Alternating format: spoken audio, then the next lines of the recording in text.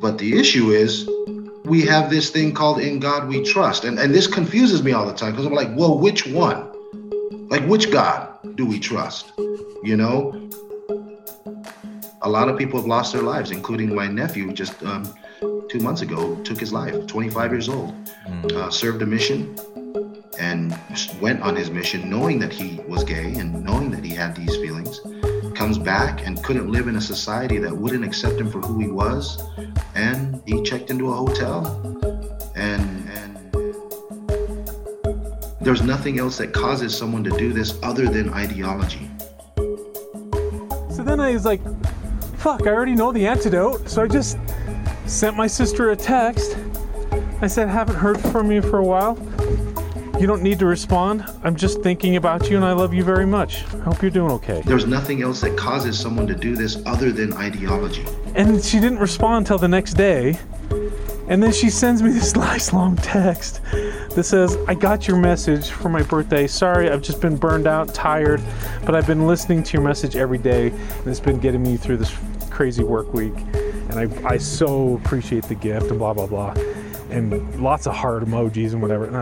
And I just sat there and I was like, you see, why the hell did I have to create this stupid ass fiction in my head? You'll have to forgive me with my frankness because I'm not as what's the best word? I'm not as polite as Glenn. Just spread love, dude. Just spread love, dude. Just spread love, dude. Just spread love, dude.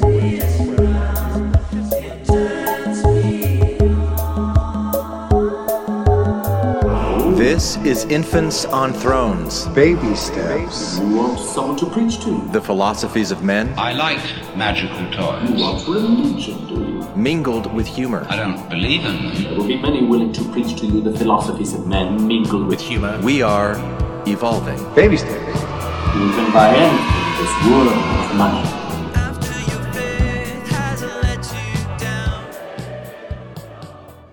Look for the good in everything.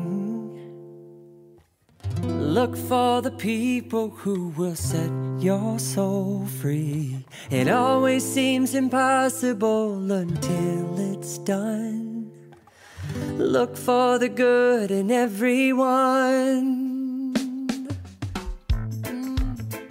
Welcome back to Infants on Thrones. This is episode 707, The Ideology of Love and Hate.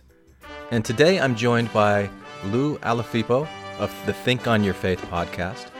I'm joined by Mike, who you may remember wrote an email to me and I responded to him in episode 705. And I'm joined by Reed, who was part of episode 701, The Other Hand in the Other Glove. Now, we had a really interesting conversation. It took us in directions that I didn't expect we were going to go. And so let me give you an idea of what you're in for with this episode. You're going to hear a couple of big inserts in the middle of this conversation. These were times where Lou especially was saying things that I didn't quite know how to respond to at the time. So I took some time, formulated my thoughts, and I responded to them in the edit, post-production phase.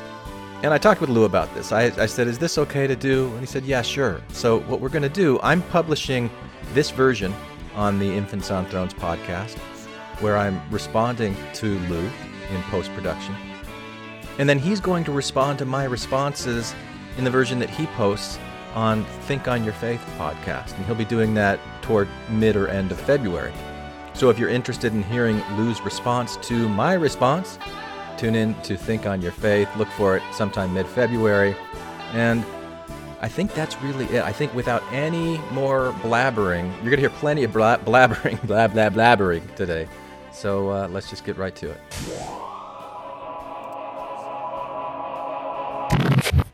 So I'll welcome. I've got four, well, I guess I'm the fourth. So 3 guests on Infants on Thrones. I haven't done a lot of panel discussions in recent episodes. So this is going to be kind of fun. So we've got Mike and Reed and Lou.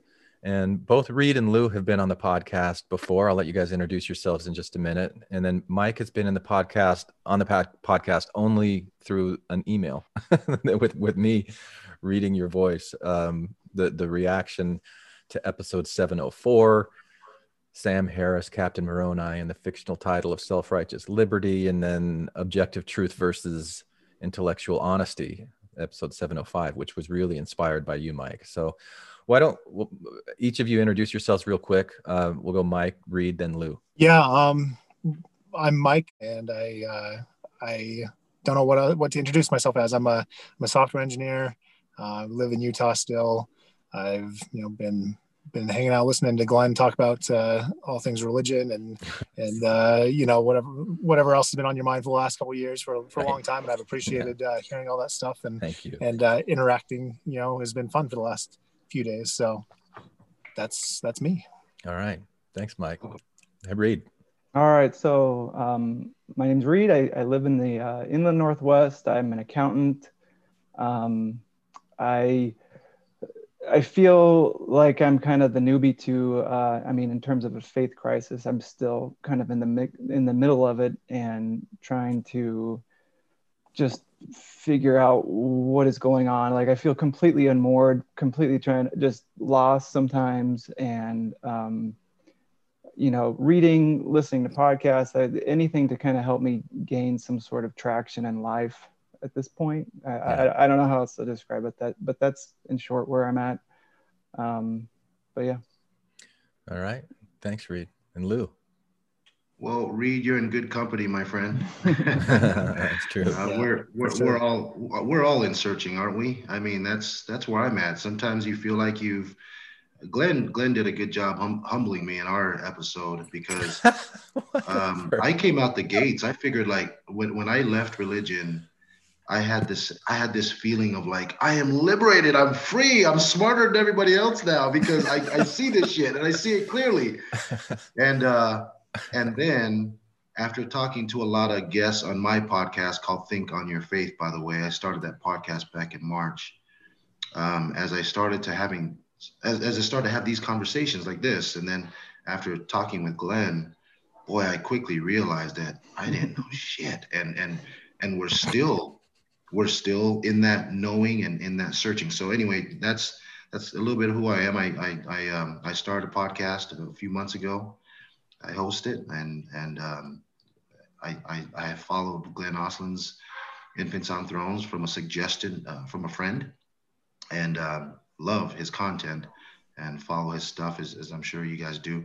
But my real job is I design, build luxury pools here in Las Vegas. I used to commute here from Salt Lake City. We lived in Bountiful for many years. And then we just finally said, we're not going to do this flying around thing. Let's just move to Vegas. But anyway, it worked out great. So happy to be here. It's an honor to be here with you, Glenn. Thank you. Thank you. No, and it's an honor to have, anybody who listens to anything that I have to say and has for, however long you guys have, that's my honor. So I'm humbled by each of you, truly. One thing, I think we're going to be talking about politics a little bit today. So maybe just quickly one more time around the horn. How do you identify politically, Mike? Like, where do you lean? I most definitely lean left. I hate identifying with any particular party. You know what I mean? I feel like there's lots broken and it's not any one particular party's side. And so I'm not super allegiant to anybody, but I definitely, I lean left for sure.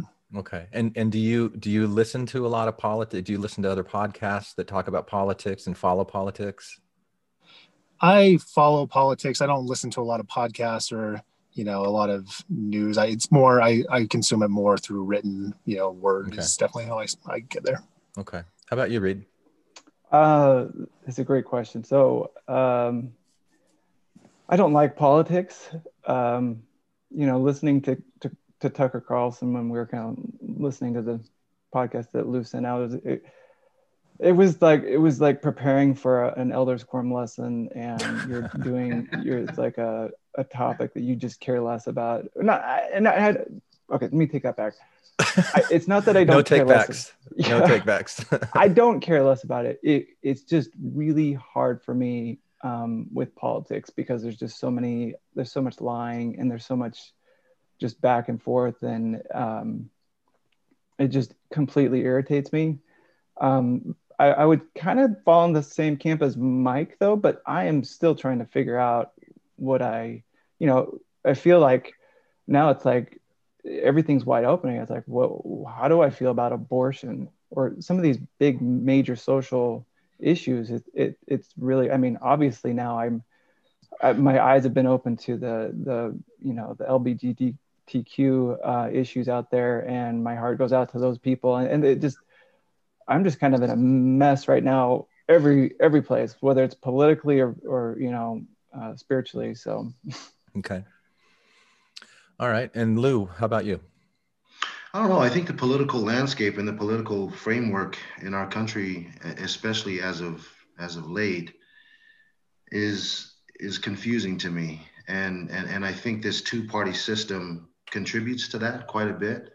I think it sucks that there's no more, moderate. There's no more, I mean, at least there's no talk about libertarian as much as there used to be.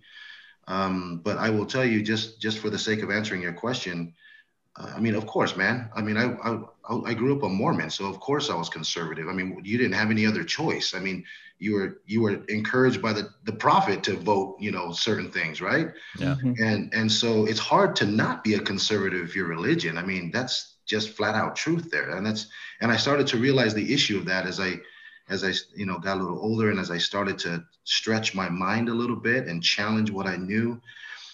So now, as I am exploring new ground, I can comfortably say this: foundationally, I still am conservative in principle, but in practice, and if this sounds confusing, it's okay. Okay.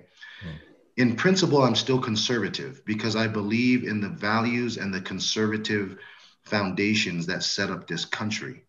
But there's a lot of contradiction in that. And I think we see that because we left England rule and the Roman Catholic rule because we wanted to, right? We wanted to worship as we please, and we wanted to do whatever. We wanted to have that freedom. But the issue is we have this thing called In God We Trust. And this confuses me all the time because I'm like, well, which one? Like, which God do we trust? Because shit, I mean, if you're going to say that, you're going to offend a lot of people. But anyway, in short, I am conservative at base, but I am kind of like Mike. I align with a lot of left ideology, I guess is the best word, because it is. But like for instance, I am absolutely for gay rights. I absolutely believe that gay and lesbian and queer and whatever other label there is that comes with that now, they do have a place in society. And I feel like they've been disenfranchised. I feel like they've been sort of treated as if there's some backward, weird, people. And a lot of people have lost their lives, including my nephew just 2 months ago, took his life, 25 years old, served a mission and went on his mission knowing that he was gay and knowing that he had these feelings, comes back and couldn't live in a society that wouldn't accept him for who he was. And he checked into a hotel and wrote his letter and shot himself in a hotel. This was a month and a half ago. And it's a very real thing. And there's nothing else that causes someone to do this other than ideology. Other than especially religious ideology. But anyway, hopefully that makes sense where I'm at. But I'm still in search, like all of you guys. I'm still trying to figure it out. Yeah. And I just for my part, I resonate with things that each one of you said. I mean, I listened to a lot of conservative talk radio when I was younger. I listened to a lot of Rush Limbaugh. I listened to a lot of Sean Hannity, and at some point, in fact, there's this really awesome documentary called This Divided State. I don't know if any of you are familiar with it. It's probably 15 years old or more, that was made by a few students at UVSC when I guess the student body president invited Michael Moore to come and speak to the campus, and it just divided the community. And so to balance it out, they brought Sean Hannity in. And so this documentary shows just the attitudes of the people on campus and what's going on, and then shows snippets from Michael Moore's address and Sean Hannity's address and some of the fallout from it. It's fascinating. It's really, really fascinating. I mean, there was times where I was worried I was going to go home and have a brick thrown through my window. This is what our democracy is about. Just 2 weeks before the presidential election, one of the most heated debates may be in Utah. UVSC has booked controversial filmmaker Michael Moore. Imagine what it's like if you live in Utah and you're for Kerry, you know. It's no more lies! No more lies! And so it's kind of like a missionary thing that we're doing now. You walk through the streets and you feel like if you like Michael Moore, you're going to hell because everybody thinks that you're a bad Mormon. This man hates who we are, he hates our value, and he would like to destroy us. People say that you have betrayed your religion, your country, your family. I want you to tell me the issues, what this is really about. And you're afraid of what he said. No, I'm not. You're afraid of it. No, I'm not. What surprised me is how this has been made into a good versus evil debate. So is it a for certain thing? Is there anything that will stop Michael Moore? This is a petition against the decision to bring Michael Moore to campus. Do you want to sign the petition? This guy's not evil. Personally, I hate the man. Here, little liberals. Here, little liberals. There were no weapons of mass destruction. There was no connection between Iraq and the attack on September 11th. We want more! We want more! I've heard a lot of kids say that the only reason they want this event to go through is because they don't want to lose the money. I will buy back every ticket you've sold. And I have a $25,000 cashier's check made out to UVSC right here to start it. I don't think those threats are representative of the entire public or of the legislature or any other group, but we cannot respond to threats. And when people stand up and say, Michael Moore is not fit to set foot on this campus, Michael Moore is not fit to open his mouth on this campus, what you're really saying is that you students who believe that Michael Moore represents you, you are not welcome here, your views are not welcome here, leave, or if you stay, shut your mouths. That's not acceptable. That's not acceptable. It's fascinating. It's really, really fascinating. But I became disillusioned with Rush Limbaugh and Sean Hannity in particular, and the type of bombastic rhetoric that I started recognizing. Here, little liberals. Here, little liberals. This man hates who we are, he hates our value, and he would like to destroy us. And it was about the same time I was seeing that kind of in myself and in the Mormon church of like, I'm right, everybody else is wrong, to the point of like, I'm superior and everybody else is stupid. And I became really, really sensitive to that. And I didn't like that. And so then I started leaning more liberal for a lot of the same reasons you mentioned, Lou. You know, like as I started podcasting and I started interacting with more people and getting to know, like I remember I was listening to an episode of Mormon Expression where Zilpha, who was one of the hosts, interviewed one of her high school friends who's like they had dated and had a crush, and he was gay, and she didn't know in high school, but then she found out afterward. You told me about one time you were making out with her, and I said, well, you know, didn't you like her breasts? And you said, no, they just got in the way. I wish she didn't have them.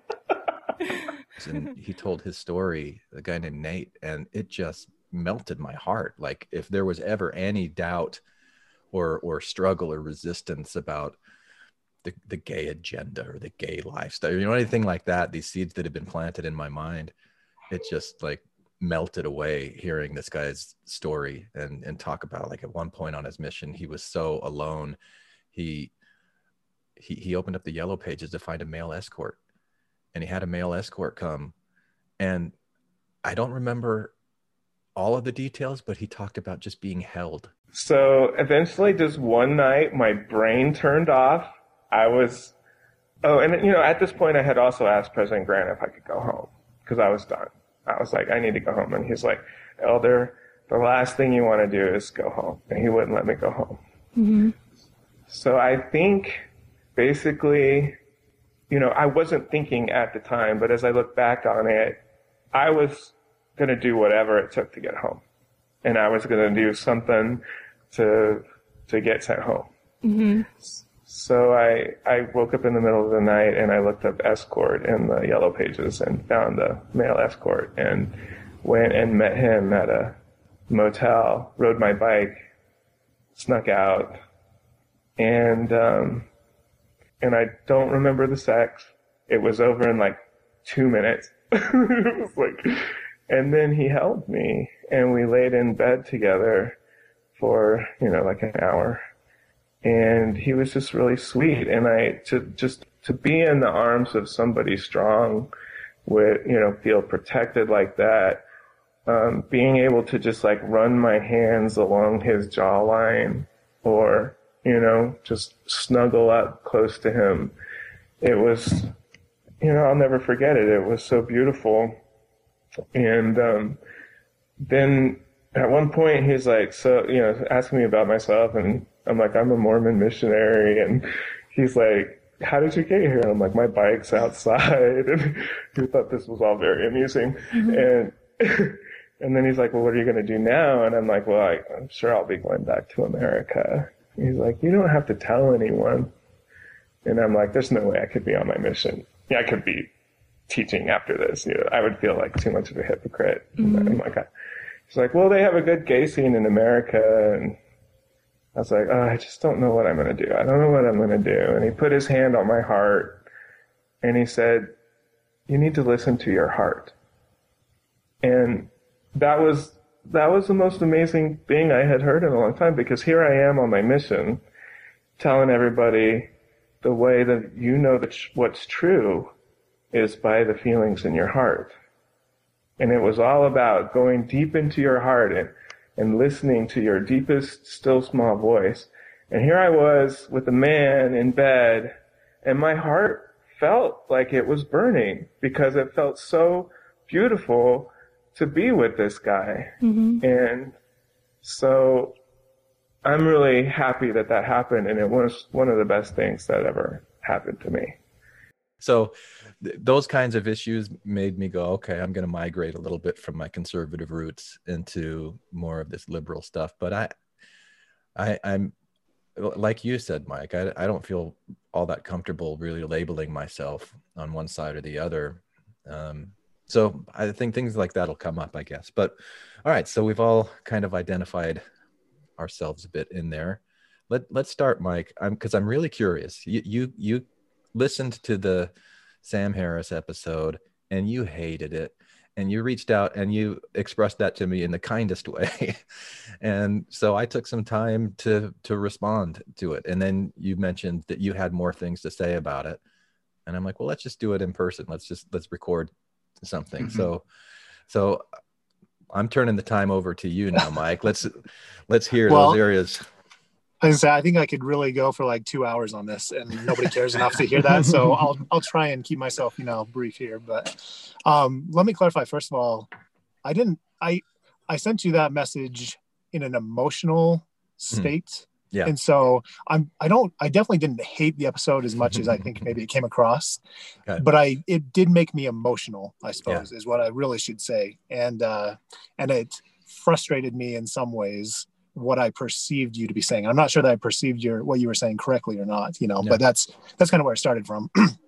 So when you responded, you mentioned a couple of things about where your headspace was at when you made the episode that really helped me to kind of appreciate maybe some of where you were maybe overcorrecting in some ways because of some experiences you had recently, or at least that's how I perceived it. Right. Sure. And I thought it might be at least worth knowing, like I had some similar experiences that had put my headspace in a place where I was maybe overcorrecting on the other side. And part of it is that for the last 4 years, I've made a point of censoring myself. I haven't talked about politics or what I think to virtually anybody, because it was apparent to me that, I'm a somewhat liberal person in a sea of people who don't agree with anything that I have to say. You know what I mean? And so it's not fun to argue with everybody all the time. It's not fun to be that person who everybody thinks is crazy. So I've just censored myself for the last 4 years.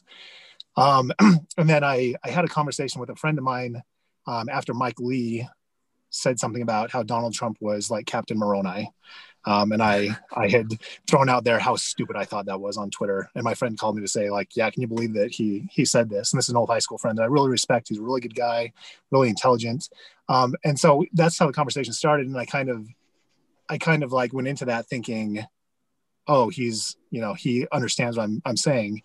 And by the time we got to the end of the conversation, I realized that he was planning to vote for Donald Trump in the election. And it kind of that, oh, you're not on my side kind of thing that you mentioned in your response. I totally felt that, like, oh, wait, like, I guess maybe I should be more careful about what I'm saying here, because maybe he doesn't really, think what I think, And so that was one of the things that I was just shocked to find out, that even, after having this conversation with him, that he still was going to vote for Donald Trump. And I couldn't get my mind around that.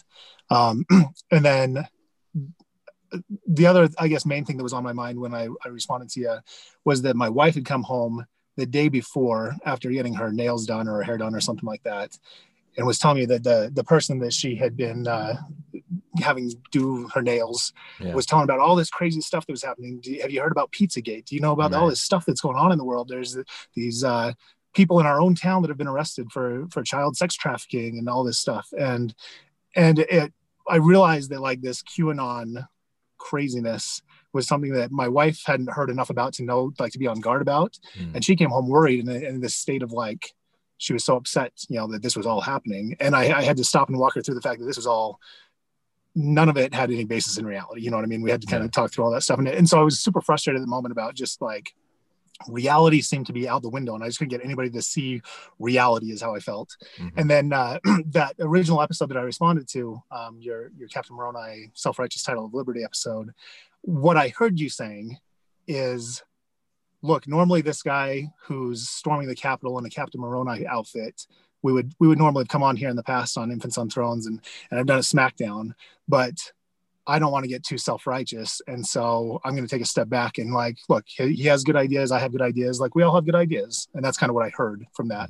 And that's what frustrated me so much, was just that ideas matter, and ideas they can be dangerous. And I felt like what you were saying there was that wasn't the case. And so I wrote the response I did, based just kind of on that emotional response that I had. Yeah. And then since then I've gone back and I've listened to the episode a second time, and I listened to your response. And I think that I may have been just hearing things maybe a little bit harsher than they actually were. As I listened to it a little bit more, I think that maybe what you're actually saying is, that you want to be sure to give people, I don't know, space to have come to the conclusions they came to, right? Or I guess I'm not entirely sure how to say what I'm thinking here, but, like, it's not that you don't think that ideas matter, but that you're willing to kind of give people their space. Am I understanding maybe correctly what you had in mind there?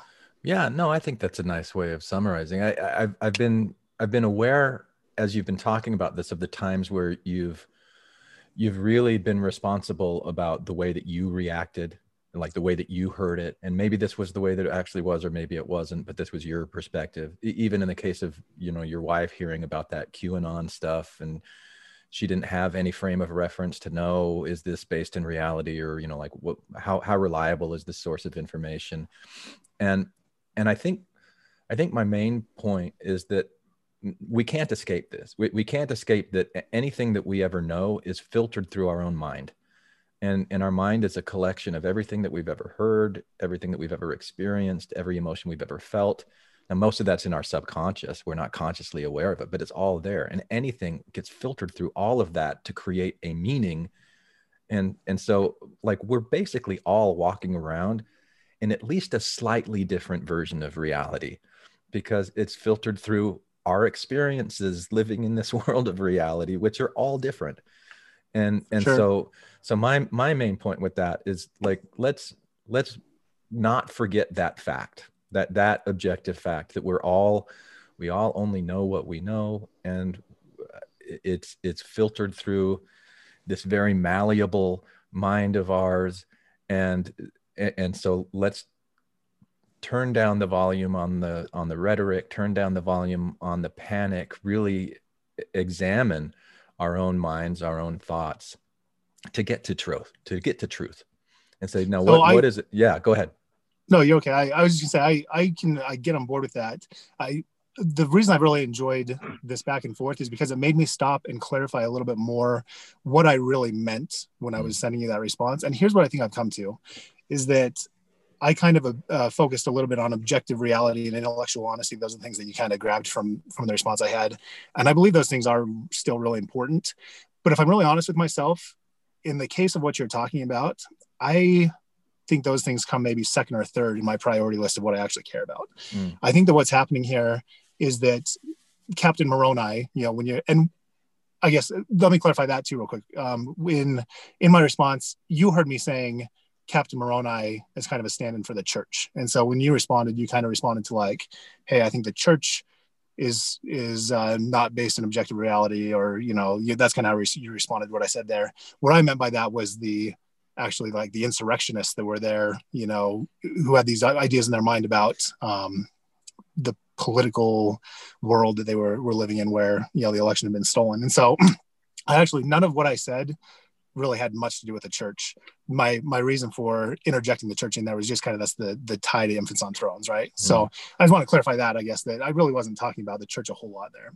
Okay. But what I do feel like I've come to the conclusion of is that the fictional worlds that we all live in, we definitely all do have our own fictions that we live in, right? We kind of talked about that back and forth. But what I think that I still hear you saying a little bit is that we should all respect each other's fictions, and that's okay.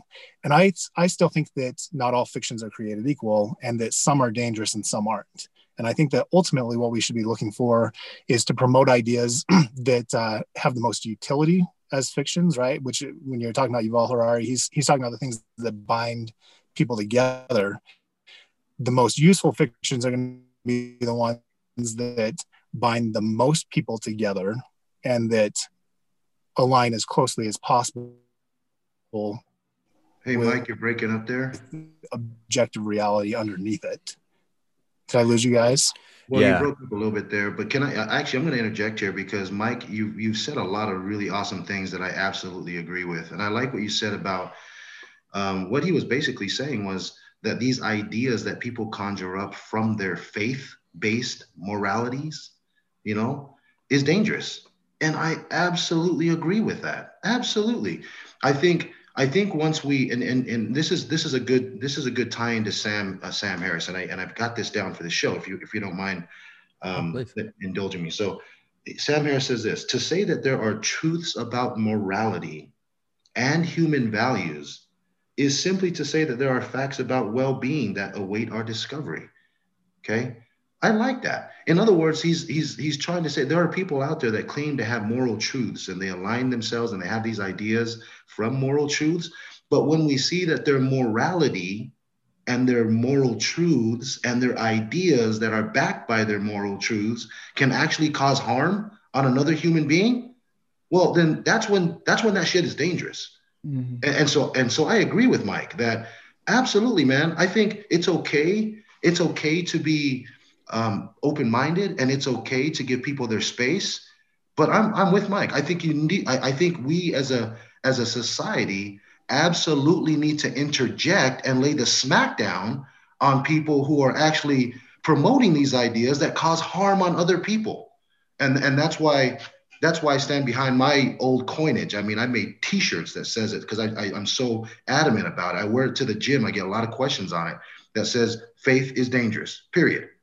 Faith is dangerous because faith means that you're trusting something without any evidence. You're just giving 100% trust in something or an idea without the requirement of evidence. So yes, absolutely, that's dangerous. That means if someone is teaching me that it's okay to strap on a bomb and go blow up the damn Capitol building, and that by doing so, you're going to be, you're going to have 7 wives and, whatever. This is an Islamic idea, by the way. They absolutely promote and reward suicide bombing. What other base of idea does this come from other than faith? Okay, here is my first insert for you, Lou. And I have to admit, I felt a bit steamrolled by what you just said while we were in the normal flow of that conversation. What you were pulling from what Mike said is different than what I was pulling from what Mike said, and I wasn't sure how to sort through those differences. So I really appreciate that you're cool with me taking some time to think through what you said and provide a better response after the fact as I'm listening back to this conversation, rather than leaving in only my tongue-tied silence as we were doing this in real time. So first of all, I want to restate the key claims that I heard you make. And these are things that I want to address here. So one, that ideas that people conjure up from their faith-based moralities are dangerous. Two, when faith-based ideas cause harm on another human being, that's when those faith-based ideas become dangerous. Three, it's okay to be open-minded and it's okay to give people their space, but we cannot sit idly by when harm is being promoted by bad ideas. We need to speak out against people who promote these false ideas that are dangerous to other people. 4, faith is dangerous, period. I mean, this is your t-shirt wisdom. You made a t-shirt. Faith is dangerous, period. 5, faith means that you're trusting something without any evidence. And then 6, you said, what other base of idea does this come from other than faith? And you're talking about Islamic terrorists and suicide bombings. Okay. So I'm just going to come right out and say this, Lou. I think what you're saying here is true. Now I want you to just sit with that for a moment. I accept what you said, and I accept you for saying it, for thinking it, for feeling it. It's true. How is it true? It's a true depiction of how you see things. It's the truth about who you are, what's important to you, and how you really feel. It's a true indication of your depth of caring. It's a true representation of your heart and your mind, and the way that you're trying to make sense of things that frustrate the hell out of you. Now, why does this issue frustrate you? I'm sure there's many, many reasons. But one of the main ones, I think, is that you see needless harm and suffering in the world that comes as a result of people's bad ideas, of their stubborn, rigid, unexamined, untested, unverified mental and emotional attachments to an ideology that causes harm. You see that and you hate it. That's a true expression of how you think and feel. So, that's my view of who you are and what you said. At least it's part of my view on who you are and what you said. And I want to acknowledge that my view is inaccurate and incomplete in ways that I'm probably blind to. So take all of this for what it is, and please know that I tell you this from a place of accepting and respecting you as much as I possibly can. Now, I think there are some dangerous, harmful flaws in your logic. I think your conclusions are highly emotional, which is perfect, by the way. It makes perfect sense that you feel the way that you feel about this. But I see a misdiagnosis of the root cause of the harm and suffering that is frustrating you. So I want to talk about that root cause, and I really want to question the connections that you're making to faith-based ideologies and harm. I mean, is it really these ideas that are creating harm, or is it people that are acting on these ideas that are creating harm? Now, I think that you have a bias, one that you printed on your shirt, that faith is dangerous, and you really believe that strongly, perhaps even stubbornly and rigidly. But you're also very willing and open to examining it, to questioning it, to really learning if it's true or not. So I want to show you what I see and ask you to respond to my perspective. Do you agree with what I'm seeing here or not? Tell me why. Pick my logic apart the way I'm going to be picking your logic apart. Help me see my own confirmation biases. Help me clear up the ways that I see the world that are inaccurate so that I can have a better understanding of and appreciation for reality. So here's what I'm going to start picking apart what you said. You started by taking what Mike said, and you filtered that through your confirmation bias, which distorted what Mike was saying. It changed what Mike said to fit what you wanted to hear Mike saying. Mike was making the point that we all carry around fictions in our mind, and that not all fictions are equal. Some fictions harm more than they help, and that we should all be vigilant about that and create fictions that are more beneficial for more people than they are harmful for people. Now, you took that and associated fictions with faith-based ideas, which are absolutely fictions, I agree with that, but they're only a specific kind of fiction, in the same way that chicken wings are a specific kind of food, even though they're not the only kind of food. faith-based ideas are only one kind of fictions, depending, of course, on what you mean by the word faith. Now, I think that you're using faith in a religious sense. Faith in God, faith in spirits, souls, life after death, faith as a way of worship. You defined faith as anything that is trusted without evidence, but it doesn't seem like you include non-religious trust under that definition. In our previous episode together, when I told you that I still have faith in things, you thought that I meant that I still have a religious devotion to a belief in God. What I really meant was that there are still many things about the nature of reality that I trust, even though I don't have very good evidence for having that trust. For example, I lost my job last week. I lost my source of income. I have faith that I'll be able to replace that source of income. I don't have any evidence that I will, but I do have faith in myself and my ability to replace my income. Now, I also have faith that my kids will be fine and that they'll live good, fulfilling lives. I have faith that even when things go horribly wrong, and I could tell you some stories about my kids where things have gone horribly wrong, I have faith in their resiliency. I don't have any evidence that they'll continue to have resiliency in the future, but I also don't have any evidence that they won't. Now, you may be listening to this and saying, yeah, that's not the kind of faith that I'm talking about. Fine. Then please be more clear about the kind of faith that you're talking about, because a t-shirt that simply says, faith is dangerous, period, is inaccurate. There's plenty of evidence to show where faith is not dangerous. I think that what you really mean is religious ideologies that cause harm are dangerous. And there's plenty of evidence for the ones that cause harm as actually having caused harm. Although, even then, you have to be careful to draw the correct correlation between the ideology and the harm, because maybe there were some other variables at play that caused the harm aside from the ideology itself. But you definitely need to add the that cause harm part to religious ideologies that cause harm are dangerous. Because religious ideologies that do not cause harm are not dangerous, right? Things that cause harm are dangerous. Things that do not cause harm are not dangerous, right? And ideas just by themselves do not cause harm, except maybe to ourselves, maybe within our own minds.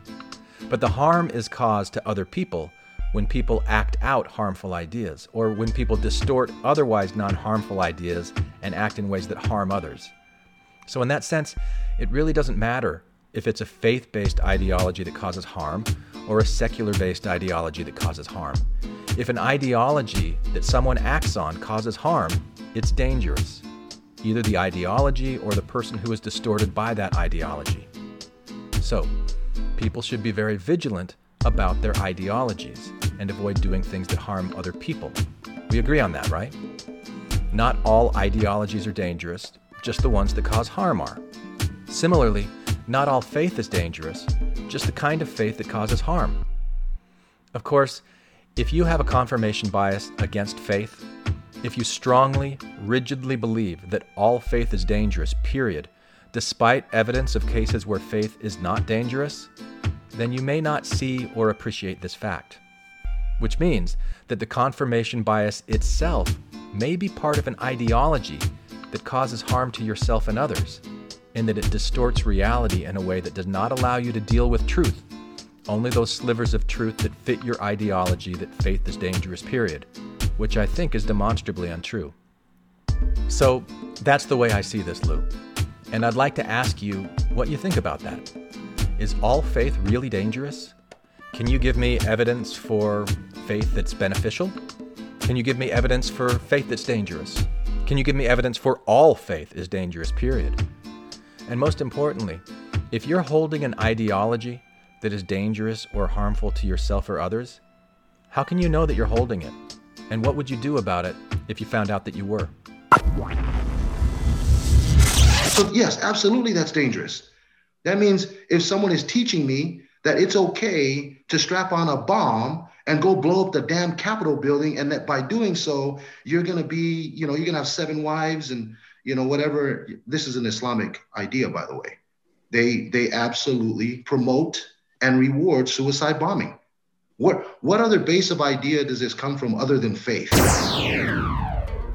Yeah, this is really important, Lou, and I want to address this too, because first of all, this idea of suicide bombing, it's a very, very small fraction of Muslims who do that, who are terrorists, just like there are Christian terrorist groups like the KKK. I mean, so I think you know that. I think you're not trying to paint all the world of Islam with this broad stroke brush.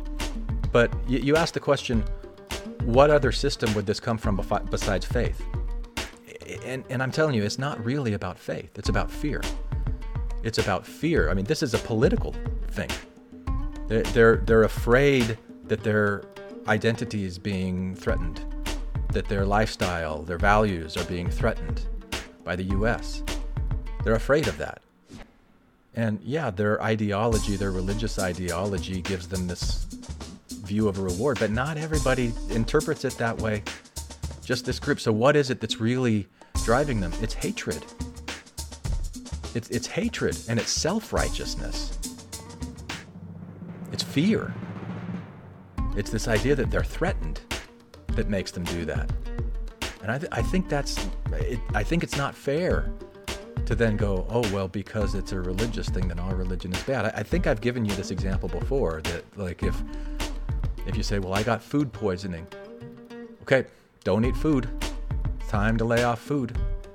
If you eat food, you're going to get food poisoned. You know, yeah, there are bad ideas in faith. There are things that happen as a result of people's faith that are criminal, just horrible. I'm just going to leave it at that for now. What other base of idea does this come from other than faith? I came back halfway through that, but I feel like I need to add a hallelujah to it. So I'm sorry, I almost got cut off there. Where did you guys lose me? I don't remember. Well, we lost you, but what you said, though, I think we all got it. I mean, we understood what you said. You were basically making the claim that I'm supporting, which is some of these ideas that people promote out there are actually pretty dangerous. I mean, they lead to really bad outcomes. Yeah. And although we can give them their space, and although, like Glenn, I agree with you, Glenn, that and you have such insight and wisdom in that idea that you're right. Everything we know is filtered. Everything we know is filtered through our parents, through our upbringing, our friends, our high school we went to, the neighborhood we lived in, the jobs we work at, things like that. But you're right. The accountability comes to the final outcome. And what's that final outcome? Human well-being. Human well-being. I don't give a shit what your morality tells you that makes you feel good. If you feel if you tell yourself that you believing this makes you feel good, but your belief actually causes harm on another human being, that's what I'm going to tell you to go and, find somewhere to pound sand. Okay. That kind of is. Go ahead. Yeah, go ahead, Glenn. Well, I want to restate what you said, Lou, and see if I'm understanding what you're saying. So the main thing that I heard you say was that as a society, we should be vigilant that if there's an ideology that's promoting harm to people, just like eradicate that, get rid of that, smack that down. And I don't know that you can eradicate it, because our world is filled with human beings with different DNA strands, and they've had shit passed down to them that they have no control over.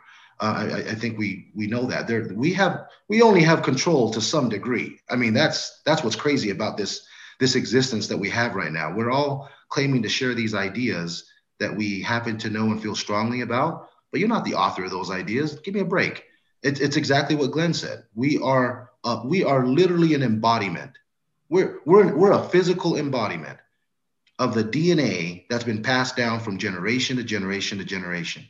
And that influences what we know about society. It influences the lens that we see things through and whatnot. But to answer your question, Glenn, I don't think you can eradicate it, but I think it's our responsibility and our obligation to call shit out. Okay. You can't let shit just ride. You got to call it out, because it'll hurt other people. Yeah. So where I saw what you were doing is you're focusing on calling the shit out in the minds of other people when their ideology is leading to a place of harm. Yes, sir. And, Absolutely. And I think the only difference that I'm saying in what you're saying is that first start with your own mind. Right. First start with that filter. Mhm. And be really, really clear. Am I, like, these things that I'm thinking about myself, these things that I'm thinking about these other people, is it true? Is that true? Because I don't want to go out and start calling out other people on them being wrong if I'm not right about what it is that I'm calling them out on. Right. Like I got to get my own house in order. I got to get my own mind in order first before getting on the call out bandwagon.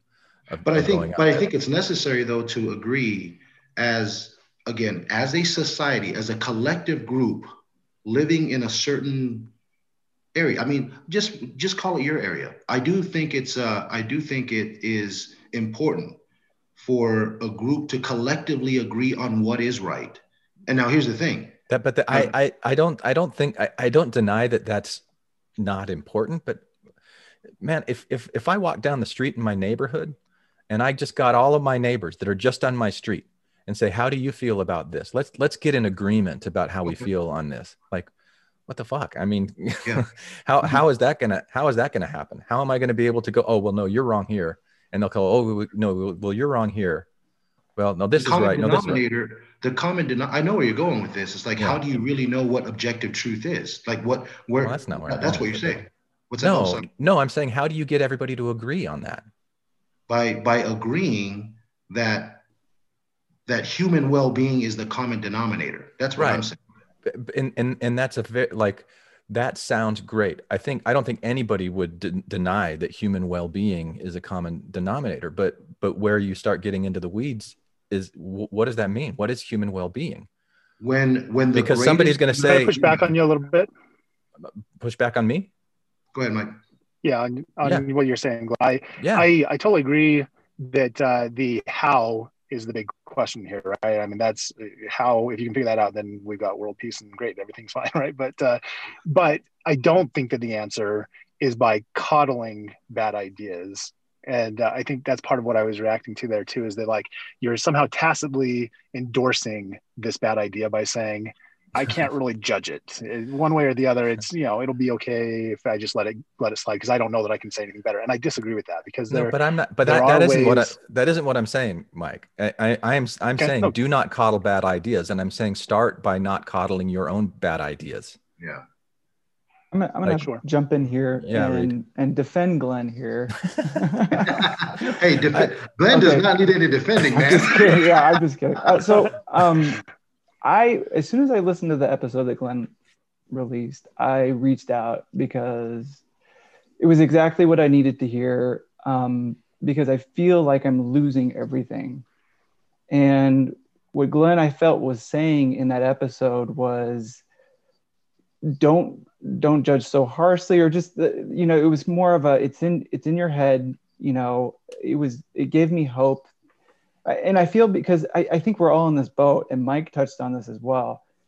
You have friends from high school, you have family members that are Trump supporters, and in your brain, you're like, how can they possibly support this guy that was just so narcissistic? I followed him on Twitter for, the entire time, and every day he would say something where I'm like, this is it. This is the end of his, this has to be it. He just crossed the line that you can't cross, but it happened almost every day.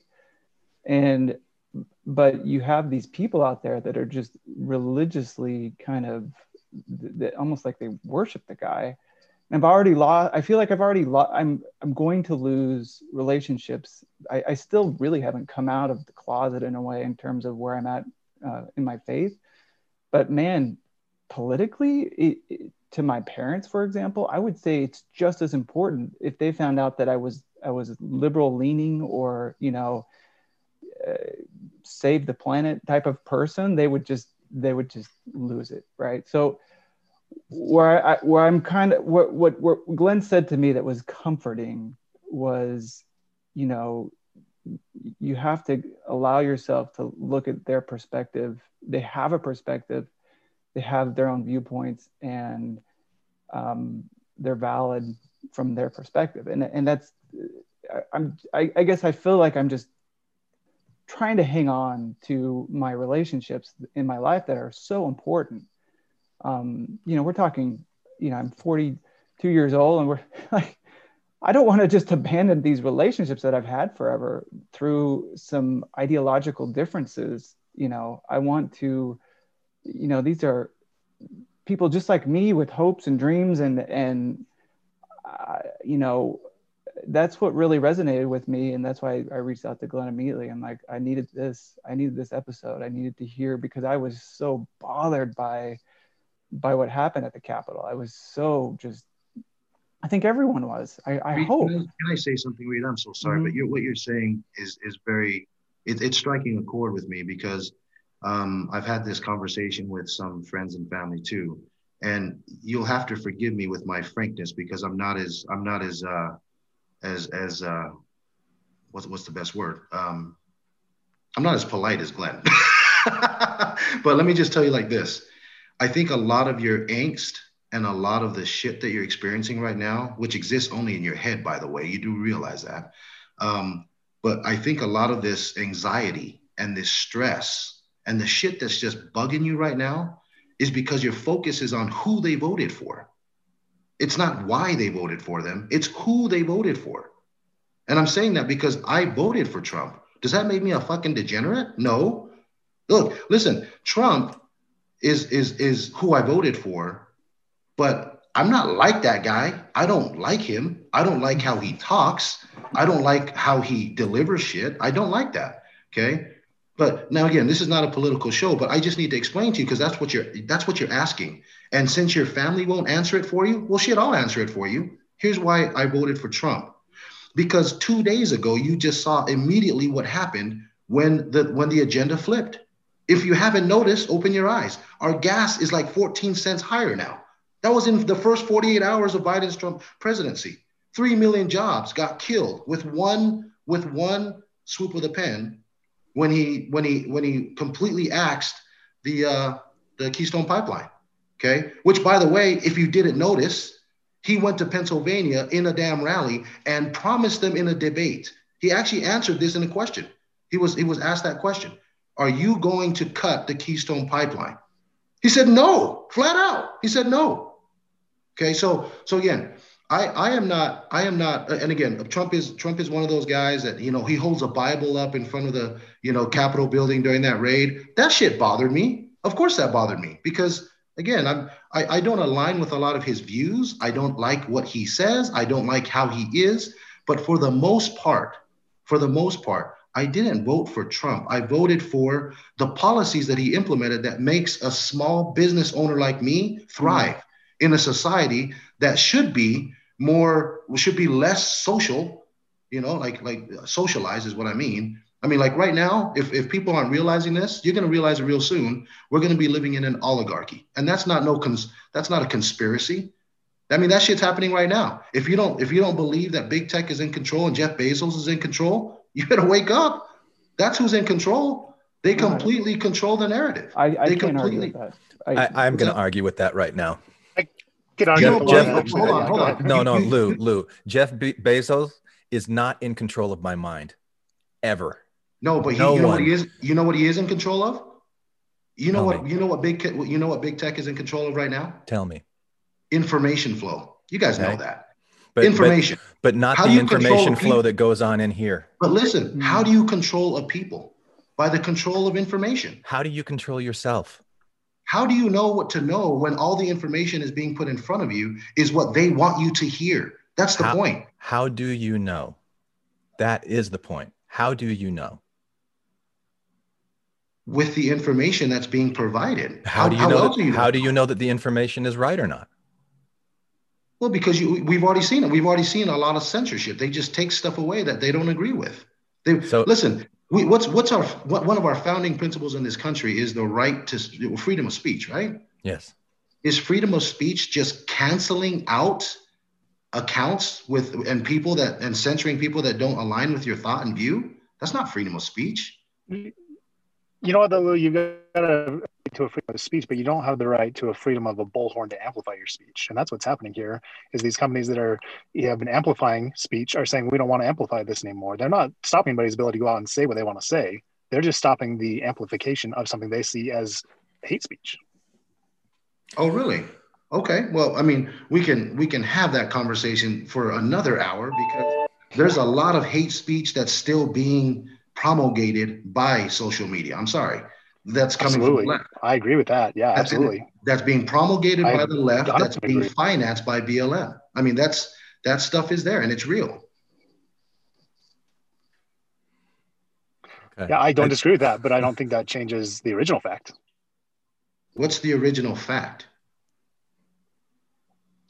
The companies aren't obligated to give people a bullhorn for their free speech.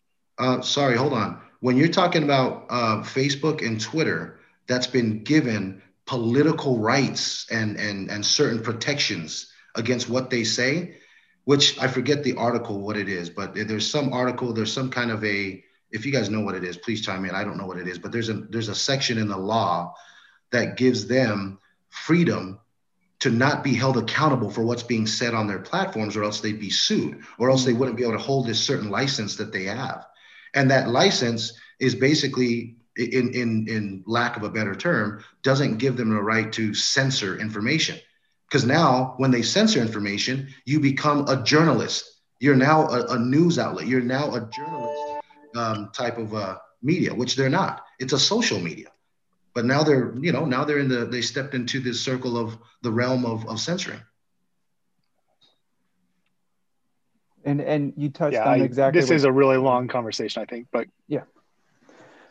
No, go ahead. I didn't mean to interrupt you. I was going to say, this is what Sam Harris talked about on his podcast. We could talk about, this is a whole separate other issue of the censorship of freedom of speech and what big tech's role in that is. And, you know, the world's definitely changed since when we grew up and we had 3 channels, right?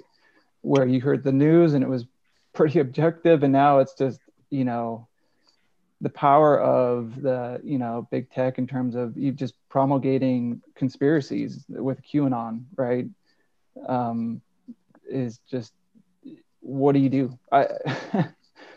Yeah, I have to admit, I'm kind of lost at this point on really what it is that we're talking about, Lou. So your concern is with the policies in this country that are shutting down freedoms of like free speech and large corporations like Jeff Bezos that are controlling information, and those are your concerns? Yeah, I just feel like the fundamental values that we hold in this country, which is power to the people, the individual, by the way. That's why I align in foundation with conservatism, because I believe a freer society means small government, fewer regulations. Okay. So I know that you also don't like ideology and you don't want to propose ideology, but right. But I'm confused about like what ideology is when you're saying we need to get everybody to agree on not harming other people. That sounds to me like you're proposing an ideology that's formed around this idea, and then says, in this case it's this, in this case it's this, in this case it's this, and it's creating another ideology that everyone adopts. And if everybody adopts that ideology, then we'll be okay. I guess ideology wasn't what I was looking for, but if it's perceived that it's ideology, then it's ideology. But it's ideology on an objective plane. That's what I'm saying. Well-being. I mean, Mike's about objective truth, and so am I. Well, it's hard to find what objective truth is. So what you need to find is a common denominator. How can a group that has a society that believes in Trump and then believes in Biden and then believes in all kinds of other shit, how do you get a group that's got a smorgasbord of ideas to collectively agree on objective truth that is safe for society? And I am merely proposing that human well-being, which you asked me earlier, what does that mean? It means the greatest amount of good possible for the greatest amount of people.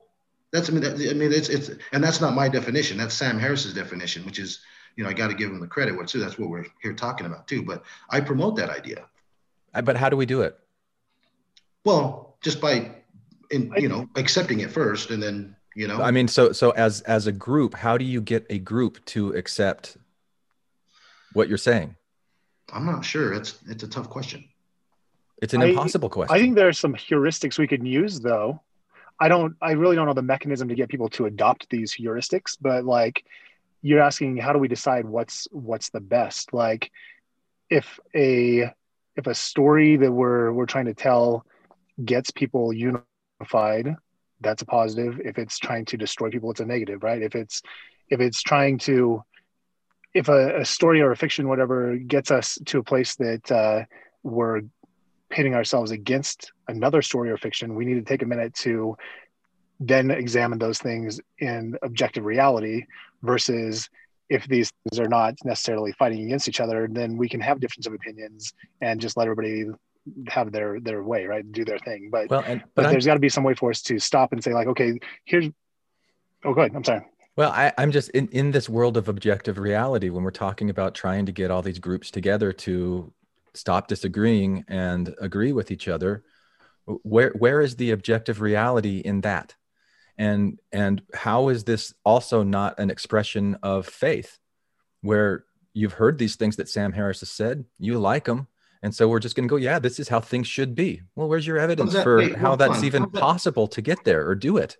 How is what I'm suggesting, how is that aligned with faith at all? Because the way that you defined faith earlier was trusting without evidence. Trust without evidence. So trust without evidence. I mean, tell what is the evidence that it's possible to get everyone together, aligned the way that you're saying on these fact-based moral values? Well, again, you're asking how to get.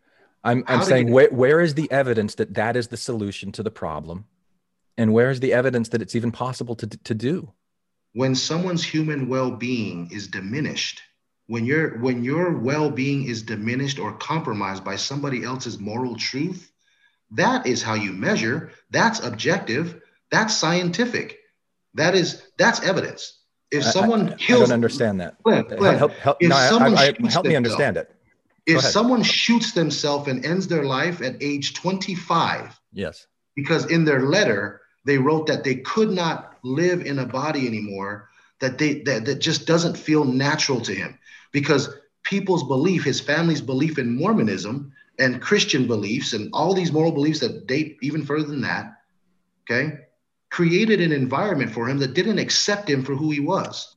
Don't you think that's reliable evidence that someone's life, he killed himself because of somebody else's ideology? How is that not truthful? How is that not measurable? How is someone suffering from depression because someone's religious belief disenfranchises them? How is that not measurable? That's affecting human well-being, is it not? Yeah, it is affecting human well-being. I don't know what the solution is.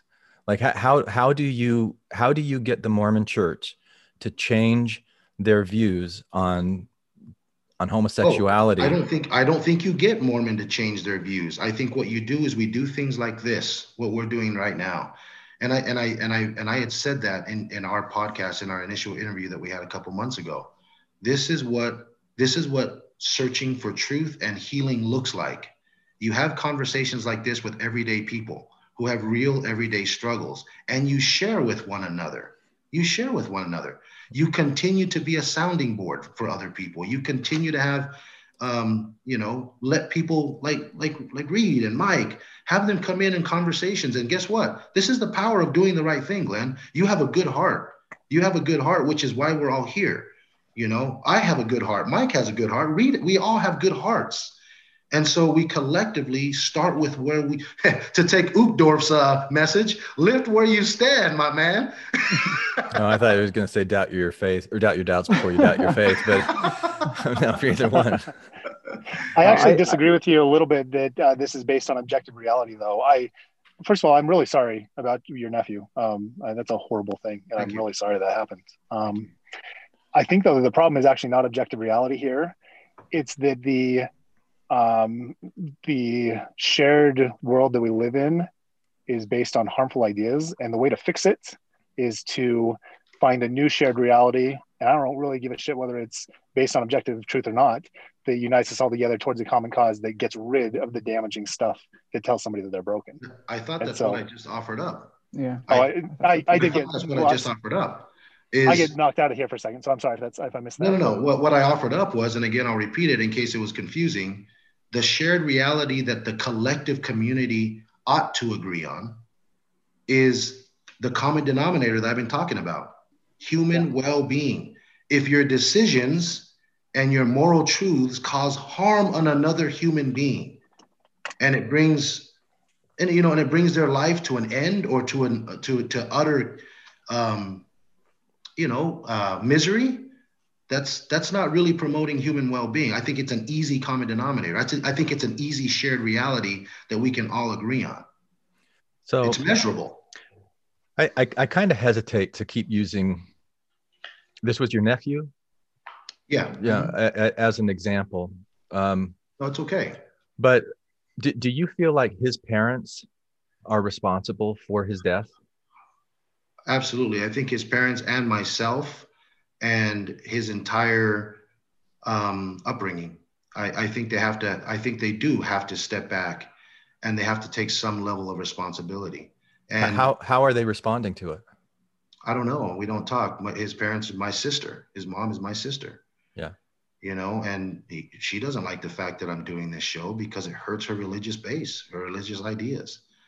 But that's the reality is I feel very connected to my nephew in to some degree, because I went on a hike with him just 2 weeks before he died, and he cried he was in tears, sharing with me his pain and his misery that he's been living his entire life just to try and pretend that he was toting the line, just to live this pretend life, to go and take emblems that are fake, that doesn't lead to anything, to go to church and believe these ideas. And it's hard for me to speak this way because honestly, my religion and my devotion to it for many years is what I believe made me a good person. It helped me be a good person.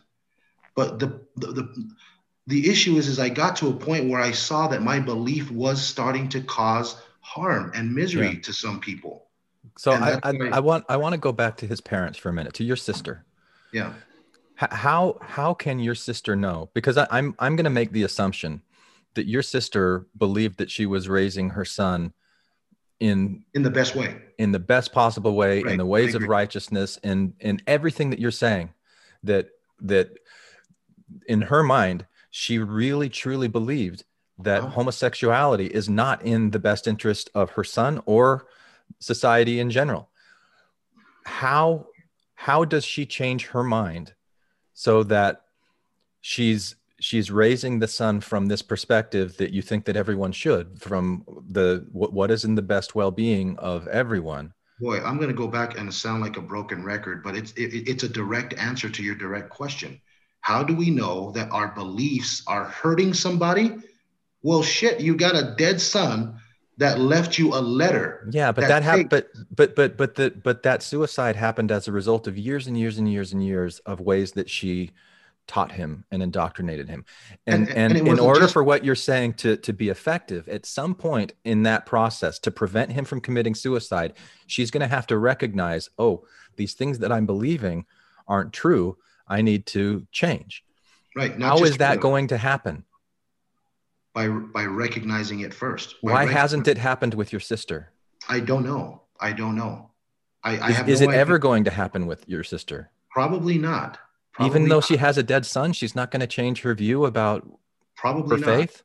Probably not. Well, so who is Sam Harris going to change it for her? I don't think anybody can. Donald Trump going to change it for her? How is it going to happen? Again, I have no idea the answer to that question, but I think it starts with at least the person that we have control over, which is who? Ourselves. Right. And if you're holding your sister in this view that she's responsible for the death of her son, is that true? Yes, it is. And so when you so it's true that she's responsible for the death of her son. And then how does that make you feel about your sister when you think that she's responsible for it? she takes some she has to take some responsibility for that, because she promoted these ideas in her household, just like my dad did for me. You have to take some responsibility. And what are you carrying around in your heart, your feelings towards your sister? The same thing that I had told you in our show, and you didn't like it, but I still stay behind it. I have disassociated myself with people who carry these ideas that will cause harm on other people. We can't sit here and try. Look, let me be straight up. We started this conversation of trying to find out, right? Trying to learn some ideas here to help us just be better people, to live in a better society. Yeah. And I introduced that idea, and Mike agreed with that idea that you needed to lay the smackdown on these people because their ideas are dangerous. Did I hear that correctly, Mike? Yeah, I don't think that the people need to be smacked down. I think the ideas need to be smacked down. That's what I think. Well, you can't smack down the idea without a person carrying that idea. Where do you think that I'm disagreeing with you, Lou? Well, I don't think you're disagreeing with me. I just don't think I don't think we're communicating here, because it almost feels like we're shying away when the moment we start to feel like we're hurting somebody, then we get a little bitchy about it. Then we get a little scared about it. Oh, we can't talk about that because that hurts that person's feelings. I'm going to tell you right now. Is that not causing harm though? If your moral compass is I don't want to cause harm to other people. Glenn, we're doing that right now. We kill people for killing other people. It's a law. Our country does that. It's called the death penalty. When someone kills somebody, they get killed. Yeah. I mean, why is that? Why is that such a hard idea? I mean, just because I'm being very passionate about it doesn't mean it's not correct. It is correct. I'm trying to understand. I'm hearing different things, Lou. And so I'm trying to put them together and understand. And here is my second insert to you, Lou. And this time, let me be straight up. I don't think you heard or understood the questions I was asking you. If you believe that it's wrong to cause harm to others, why do you think it's okay to hate your sister? Now, if you think that the word hate is too strong for me to use here, what do you call it when you distance yourself from her instead of putting your arm around her to grieve with her as she grieves the loss of her child? You feel a connection to him because you went on a hike and he shared with you things that he could not share with his parents, and you understood and accepted him in ways that his parents could not understand or accept. But this was your sister's son, who tragically took his own life. Where is your love and compassion towards her? Does she not deserve it because she believes in an ideology that's repulsive to you? You didn't want to be associated with being a depraved person because you voted for Trump.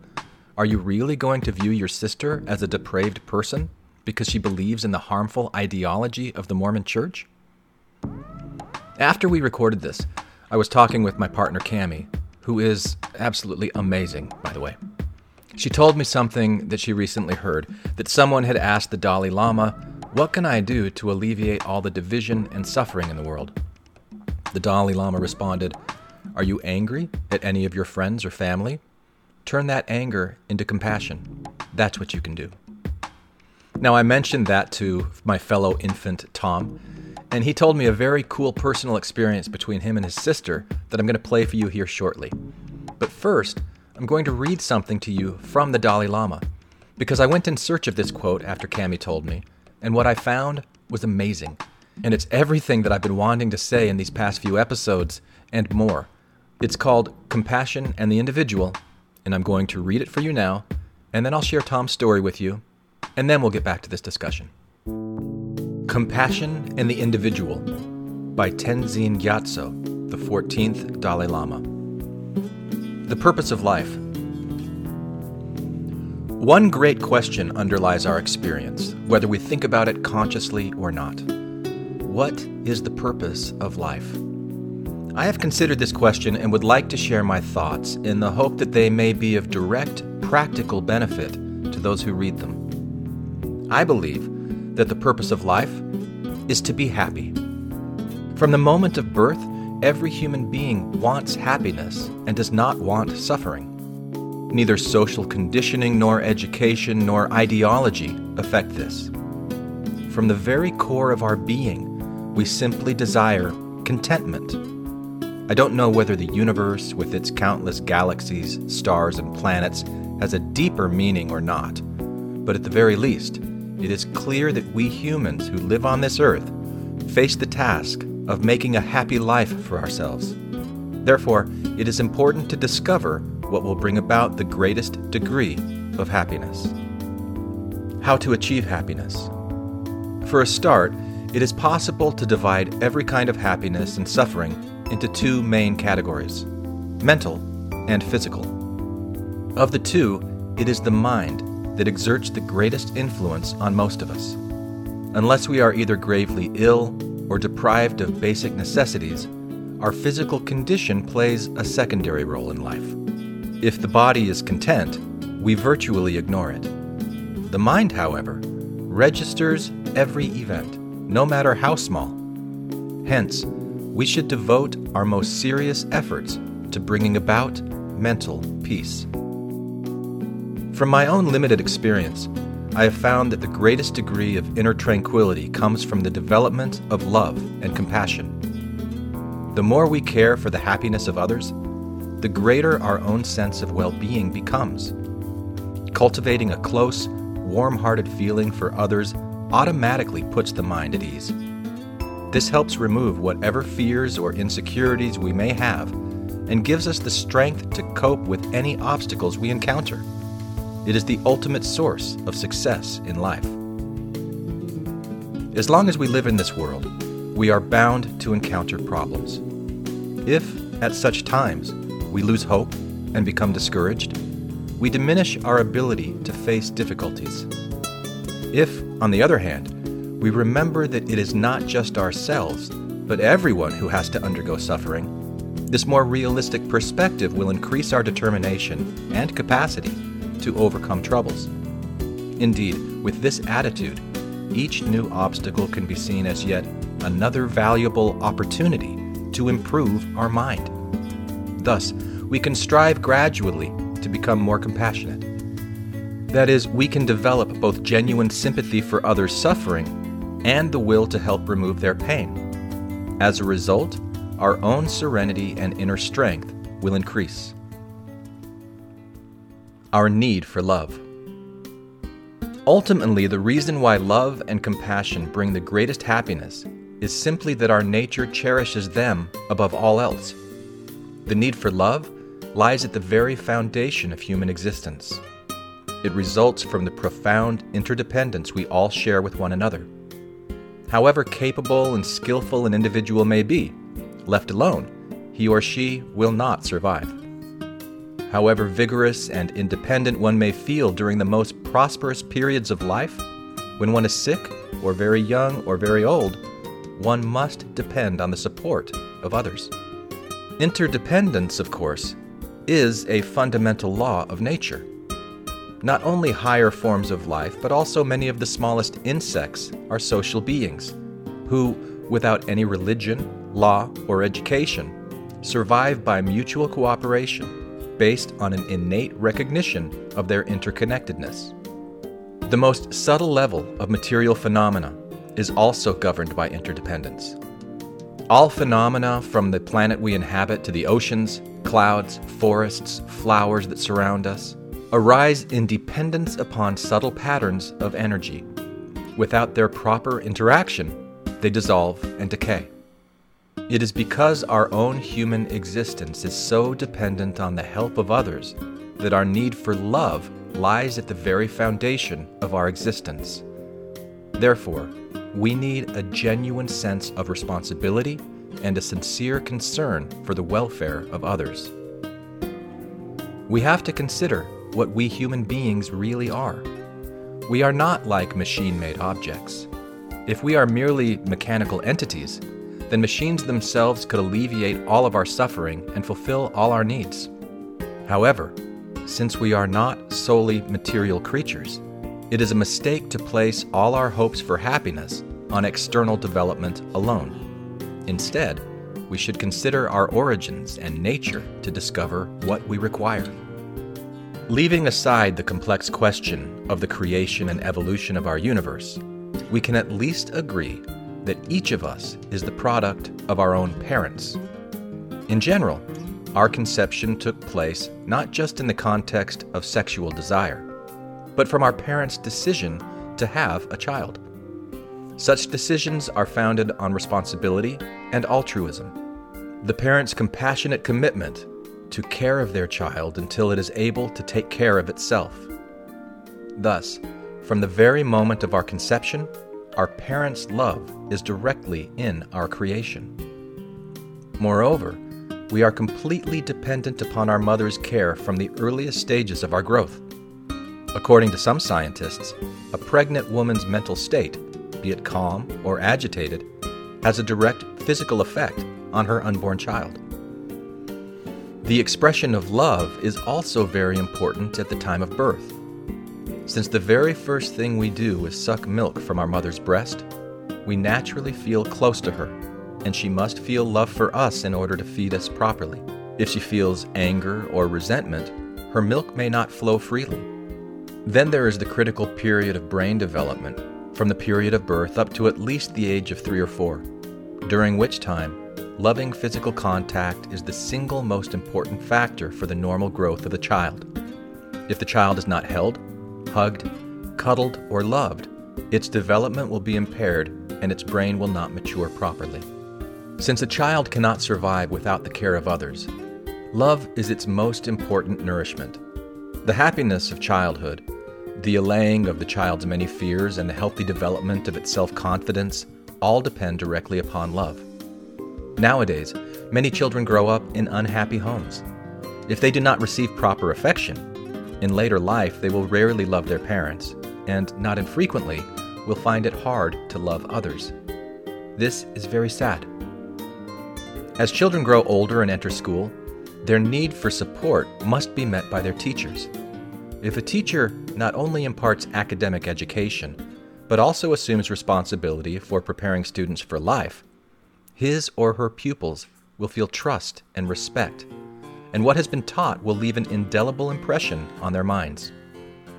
On the other hand, subjects taught by a teacher who does not show true concern for his or her students' overall well-being will be regarded as temporary and not retained for long. Similarly, if one is sick and being treated in hospital by a doctor who evinces a warm human feeling, one feels at ease, and the doctor's desire to give the best possible care is itself curative, irrespective of the degree of his or her technical skill. On the other hand, if one's doctor lacks human feeling and displays an unfriendly expression, impatience, or casual disregard, one will feel anxious, even if he or she is the most highly qualified doctor and the disease has been correctly diagnosed and the right medication prescribed. Inevitably, patients' feelings make a difference to the quality and completeness of their recovery. Even when we engage in ordinary conversation in everyday life, if someone speaks with human feeling, we enjoy listening and respond accordingly. The whole conversation becomes interesting, however unimportant the topic may be. On the other hand, if a person speaks coldly or harshly, we feel uneasy and wish for a quick end to the interaction. From the least to the most important event, the affection and respect of others are vital for our happiness. Recently, I met a group of scientists in America who said that the rate of mental illness in their country was quite high, around 12% of the population. It became clear during our discussion that the main cause of depression was not a lack of material necessities, but a deprivation of the affection of others. So, as you can see from everything I have written so far, one thing seems clear to me. Whether or not we are consciously aware of it, from the day we are born, the need for human affection is in our very blood. Even if the affection comes from an animal or someone we would normally consider an enemy, both children and adults will naturally gravitate towards it. I believe that no one is born free from the need for love, and this demonstrates that, although some modern schools of thought seek to do so, human beings cannot be defined as solely physical. No material object, however beautiful or valuable, can make us feel loved, because our deeper identity and true character lie in the subjective nature of the mind. Developing compassion. Some of my friends have told me that while love and compassion are marvelous and good, they are not really very relevant. Our world, they say, is not a place where such beliefs have much influence or power. They claim that anger and hatred are so much a part of human nature that humanity will always be dominated by them. I do not agree. We humans have existed in our present form for about 100,000 years. I believe that if during this time the human mind had been primarily controlled by anger and hatred, our overall population would have decreased. But today, despite all our wars, we find that the human population is greater than ever. This clearly indicates to me that love and compassion predominate the world. And this is why unpleasant events are news. Compassionate activities are so much a part of daily life that they're taken for granted and therefore largely ignored. So far, I have been discussing mainly the mental benefits of compassion, but it contributes to good physical health as well. According to my personal experience, mental stability and physical well-being are directly related. Without question, anger and agitation make us more susceptible to illness. On the other hand, if the mind is tranquil and occupied with positive thoughts, the body will not easily fall prey to disease. But of course, it is also true that we all have an innate self-centeredness that inhibits our love for others. So, since we desire the true happiness that is brought about only by a calm mind, and since such peace of mind is brought about only by a compassionate attitude, how can we develop this? Obviously, it is not enough for us simply to think about how nice compassion is. We need to make a concerted effort to develop it. We must use all the events in our daily life to transform our thoughts and behavior. First of all, we must be clear about what we mean by compassion. Many forms of compassionate feeling are mixed with desire and attachment. For instance, the love parents feel of their child is often strongly associated with their own emotional needs, so it is not fully compassionate. Again, in marriage, the love between husband and wife, particularly at the beginning, when each partner still may not know the other's deeper character very well, depends more on attachment than genuine love. Our desire can be so strong that the person to whom we are attached appears to be good, when in fact he or she is very negative. In addition, we have a tendency to exaggerate small positive qualities. Thus, when one partner's attitude changes, the other partner is often disappointed, and his or her attitude changes too. This is an indication that love has been motivated more by personal need than by genuine care for the other individual. True compassion is not just an emotional response, but a firm commitment founded on reason. Therefore, a truly compassionate attitude towards others does not change even if they behave negatively. Of course, developing this kind of compassion is not at all easy. As a start, let us consider the following facts. Whether people are beautiful and friendly or unattractive and disruptive, ultimately, they are human beings, just like oneself. Like oneself, they want happiness and do not want suffering. Furthermore, their right to overcome suffering and be happy is equal to one's own. Now, when you recognize that all beings are equal in both their desire for happiness and their right to obtain it, you automatically feel empathy and closeness for them.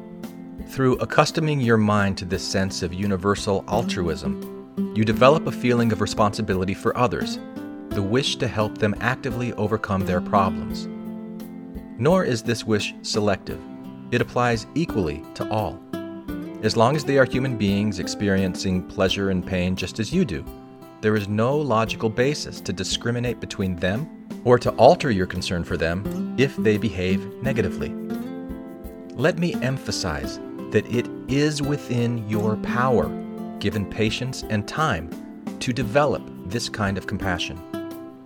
Of course, our self-centeredness, our distinctive attachment to the feeling of an interdependent, self-existent self works fundamentally to inhibit our compassion. Indeed, true compassion can be experienced only when this type of self-grasping is eliminated. But this does not mean that we cannot start and make progress now. How can we start? We should begin by removing the greatest hindrances to compassion, anger and hatred. As we all know, these are extremely powerful emotions, and they can overwhelm our entire mind. Nevertheless, they can be controlled. If, however, they are not, these negative emotions will plague us with no extra effort on their part and impede our quest for the happiness of a loving mind. So as a start, it is useful to investigate whether or not anger is of value. Sometimes, when we are discouraged by a difficult situation, anger does seem helpful, appearing to bring with it more energy, confidence, and determination. Here, though, we must examine our mental state carefully. Whether it is true that anger brings extra energy, if we explore the nature of this energy, we discover that it is blind. We cannot be sure whether its result will be positive or negative. This is because anger eclipses the best part of our brain, its rationality. So the energy of anger is almost always unreliable. It can cause an immense amount of destructive, unfortunate behavior. Moreover, if anger increases to the extreme, one becomes like a mad person, acting in ways that are as damaging to oneself as they are to others. It is possible, however, to develop an unequally forceful but far more controlled energy with which to handle difficult situations. This controlled energy comes not only from a compassionate attitude, but also from reason and patience. These are the most powerful antidotes to anger. Unfortunately, many people misjudge these qualities as signs of weakness. I believe the opposite to be true, that they are the true signs of inner strength. Compassion is by nature gentle, peaceful, and soft, but it is very powerful. It is those who easily lose their patience who are insecure and unstable. Thus, to me, the arousal of anger is a direct sign of weakness. So, when a problem first arises, try to remain humble and maintain a sincere attitude and be concerned that the outcome is fair. Of course, others may try to take advantage of you, and if your remaining detached only encourages unjust aggression, adopt a strong stand. This, however, should be done with compassion, and if it is necessary to express your views and take strong countermeasures, do so without anger or ill intent. You should realize that even though your opponents appear to be harming you, in the end, their destructive activity will damage only themselves. In order to check your own selfish impulse to retaliate, you should recall your desire to practice compassion and assume responsibility for helping prevent the other person from suffering the consequences of his or her acts. Thus, because the measures you employ have been calmly chosen, they will be more effective, more accurate, and more forceful. Retaliation based on the blind energy of anger seldom hits the target. Friends and enemies. I must emphasize again that merely thinking that compassion and reason and patience are good will not be enough to develop them. We must wait for difficulties to arise and then attempt to practice them. And who creates such opportunities? Not our friends, of course, but our enemies. They are the ones who give us the most trouble. So if we truly wish to learn, we should consider enemies to be our best teachers. For a person who cherishes compassion and love, the practice of tolerance is essential, and for that, an enemy is indispensable. So we should feel grateful to our enemies, for it is they who can best help us develop a tranquil mind. Also, it is often the case in both personal and public life that with a change in circumstances, enemies become friends. So anger and hatred are always harmful, and unless we train our minds and work to reduce their negative force, they will continue to disturb us and disrupt our attempts to develop a calm mind. Anger and hatred are our real enemies.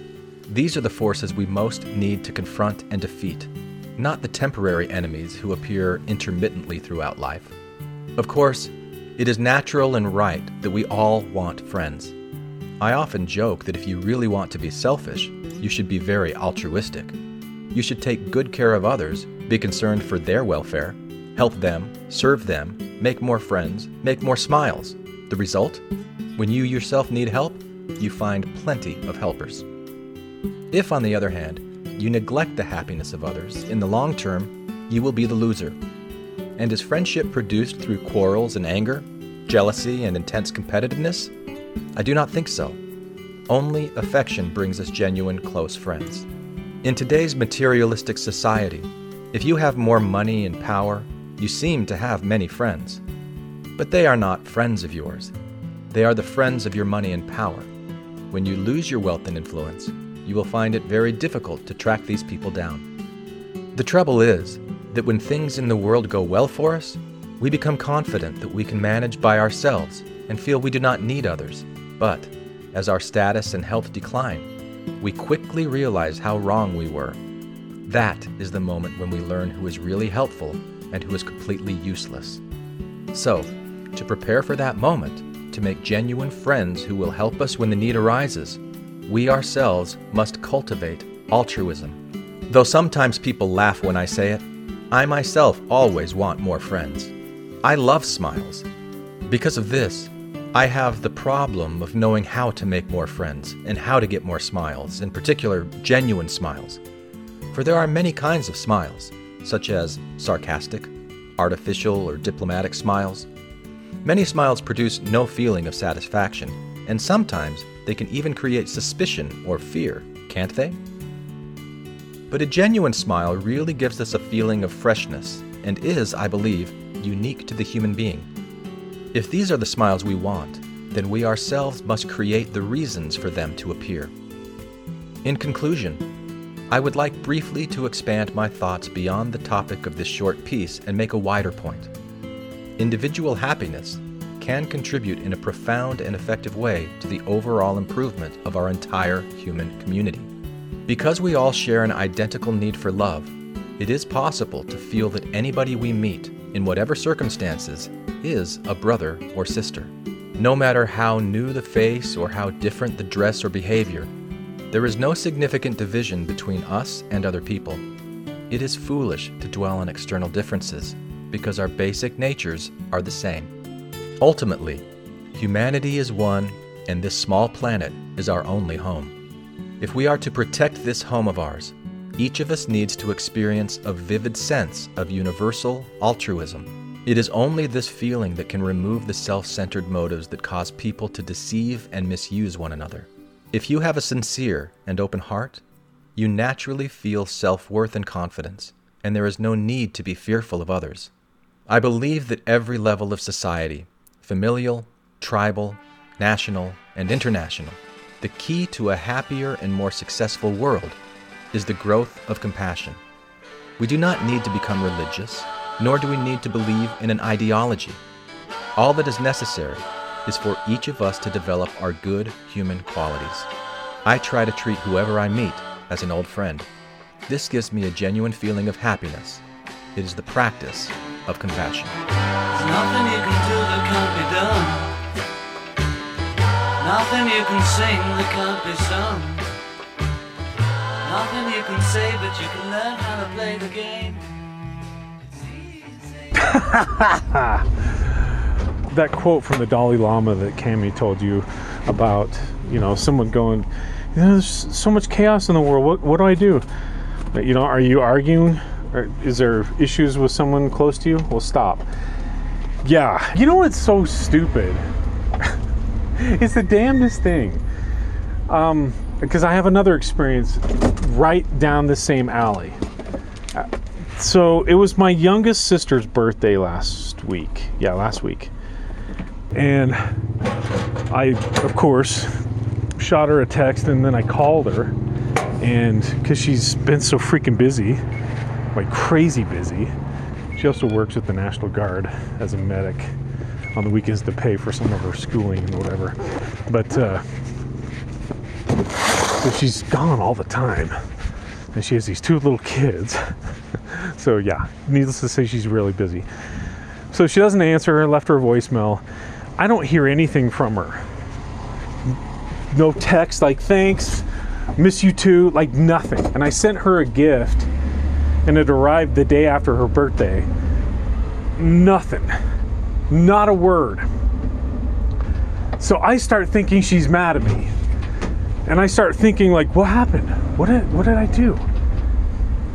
And to go along the lines, like, my mind started creating this fiction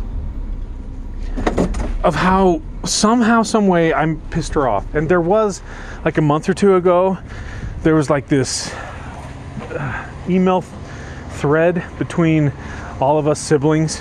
And then my sister, my youngest sister, all of a sudden sends this email like, why do you guys always have to choose times when I'm trying to put my kids down to bed? This isn't right. And she says, please take me off the email list. And I was like, whoa. And it sounded pretty aggressive. But again, we're talking about text, right? We're talking about emails. What worse way of communicating is there? Like, she might have been completely innocent or just even tired, not meaning what she's saying or whatever, but she said it anyway. Like, there's 100 different things that could have come from that. But that was the only thing I could pull from that. Like, maybe she's mad at me from that I included her in this email thread, and she definitely sounded pissed. So anyway, I created this entire fiction in my head thinking that she was mad at me, right? But going back to this Dalai Lama thing, like, hey, is there tension between you and someone else? Well, stop it, end it. And coming off the heels of making things right with my brother, where I sent him a text saying, hey man, hope you're doing all right. Like, that made such a difference to him. He's like, hey, I really appreciated that, dude. I did. I was like, cool. And then we started talking, and it was so refreshing, and it was so nice. So then I was like, fuck, I already know the antidote. So I just sent my sister a text. I said, haven't heard from you for a while. You don't need to respond. I'm just thinking about you, and I love you very much. I hope you're doing okay. And she didn't respond until the next day. And then she sends me this nice long text that says, I got your message for my birthday. Sorry, I've just been burned out, tired, but I've been listening to your message every day, and it's been getting me through this crazy work week. And I so appreciate the gift, and blah, blah, blah. And lots of heart emojis and whatever. And I just sat there and I was like, you see, why the hell did I have to create this stupid ass fiction in my head? Why did I have to pretend like she was mad at me when she's just, what is it? Occam's razor, right? Why did I have to create this complicated narrative that she was mad at me, she was holding resentment and grudges against me, when the more obvious answer was that she was probably just really busy and burnt out and burning a candle at both ends and just stressed and everything else that a young mother who's working 2 jobs is. In the healthcare industry during COVID. Like, it makes so much sense. So I was like, oh, this most simplest answer is probably the right one, but my mind had to construct this sort of victim narrative, like, oh, she hates me, there's bad blood between us or whatever. And like, I was feeling all those emotions coming up, and it was just stupid. I hated it. I hate even thinking about it. And it was such a relief to just send her that text, and I knew I was putting myself out there, going out on a limb, because if she was mad at me, she probably would have ignored that, and that could have made things messier. But the fact that she's like, I love it, and my message and the things that I did actually were meaningful anyways. Like, I kind of thought they would, but my mind just went in such a negative way. I was like, what? Anyway, long story long. Yeah, 100%. Like, I can't emphasize the importance of this enough. Of what the Dalai Lama said. Like, start with you. Lou, everybody else out there. Like, if you see injustices and problems, and you want to call out people, call yourself out first. And then once you feel pretty secured, maybe check again. Because everything in your house is probably not going to be in order. I know that from my own experience. Like, I'm never really done fixing things internally for me. But when you feel pretty confident about that, just spread love, dude. Just be cool. Like, it's gonna be, you're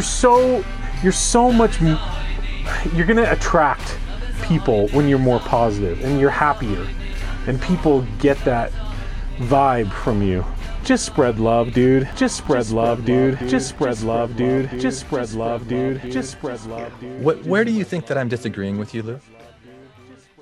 Well, I don't think you're disagreeing with me. I just don't think I don't think we're communicating here, because it almost feels like we're shying away when the moment we start to feel like we're hurting somebody, then we get a little bitchy about it. Then we get a little scared about, we can't talk about that because that hurts that person's feelings. I'm going to tell you right now. Is that not causing harm though? If your moral compass is, I don't want to cause harm to other people. Glenn, we're doing that right now. We kill people for killing other people. It's a law. Our country does that. It's called the death penalty. When someone kills somebody, they get killed. Yeah. I mean, why is that? Why is that such a hard idea? I mean, just because I'm being very passionate about it doesn't mean it's not correct. It is correct. I'm just I'm trying to understand. I'm hearing different things, Lou, and so I'm trying to put them together and understand. Can I just jump in here real quick? Lou, you said that you kind of blame your sister and you blame yourself, and I just really have a hard time with that, because you were probably raised in the church, all of you, since you were born. And yeah, we were. I have a hard time, to me, and this is going to sound really harsh, but it is a cult. In my mind, it's brainwashing, and you can't blame her for being, I don't know. I'm a real hard time. I feel like this is testimony. I'm starting to get really emotional about this because it's such a real issue. Yeah. And I feel so horrible with the way that I've thought about people like that before. And the realization when I came out of it was honestly through listening through stories. Mormon Stories has kind of, how many gay or trans people have they had on there, and you listen to their stories, and then afterwards your heart just melts. Yeah. And it just totally goes after, towards those people. And I guess I'm feeling emotional because I just felt guilty for all those years of just, and the fact that I have a close friend from high school that I grew up with, and he told me just recently how he had this plan about how he was going to kill himself. He was gay. We didn't know it in high school. He was going to go kill himself on the steps of the temple in the Tri-Cities, Washington area. He had this big plan, and he said he was literally dying in his basement from depression and anxiety and just fading away. And he decided, he followed the voice in his heart that said, leave it, and he did. And it's just like this complete miracle.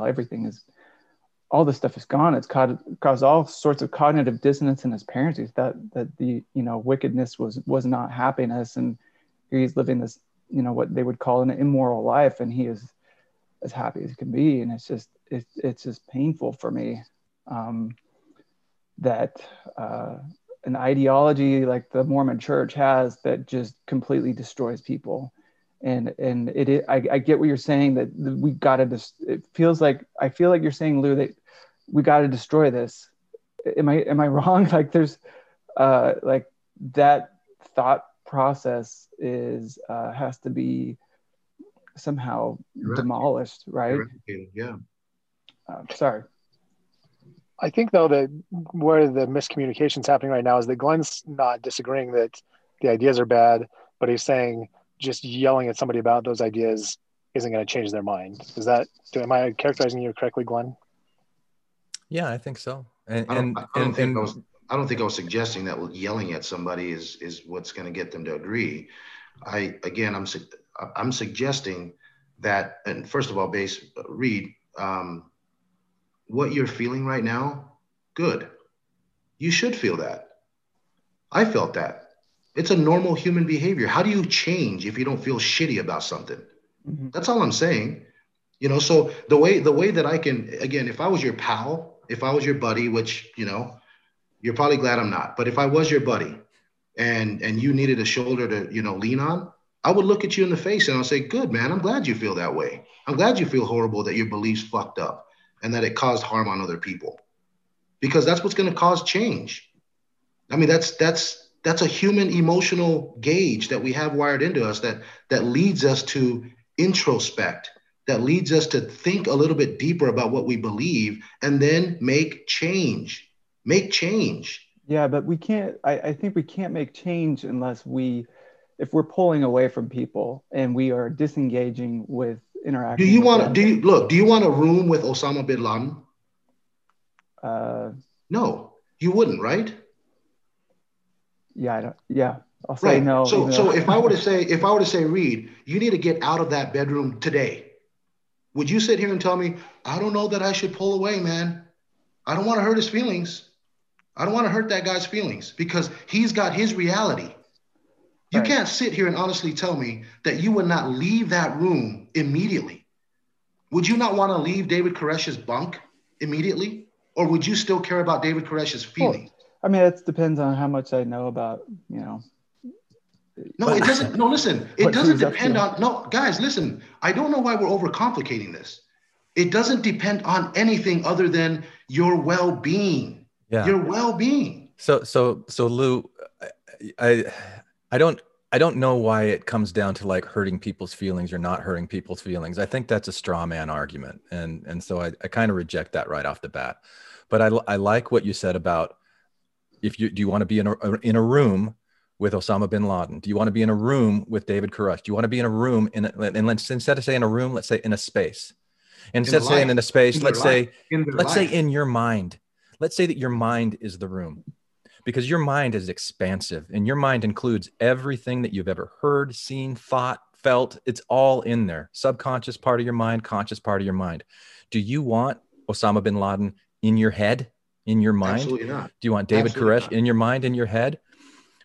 So what I'm saying is let's examine that room and let's go, what's in that room that I don't want in that room? But it's not even that. It's like accepting why is Osama bin Laden in my room? Because if I'm exploring my own mind, these are my thoughts. These are my stories that I'm creating. Why am I telling myself these stories?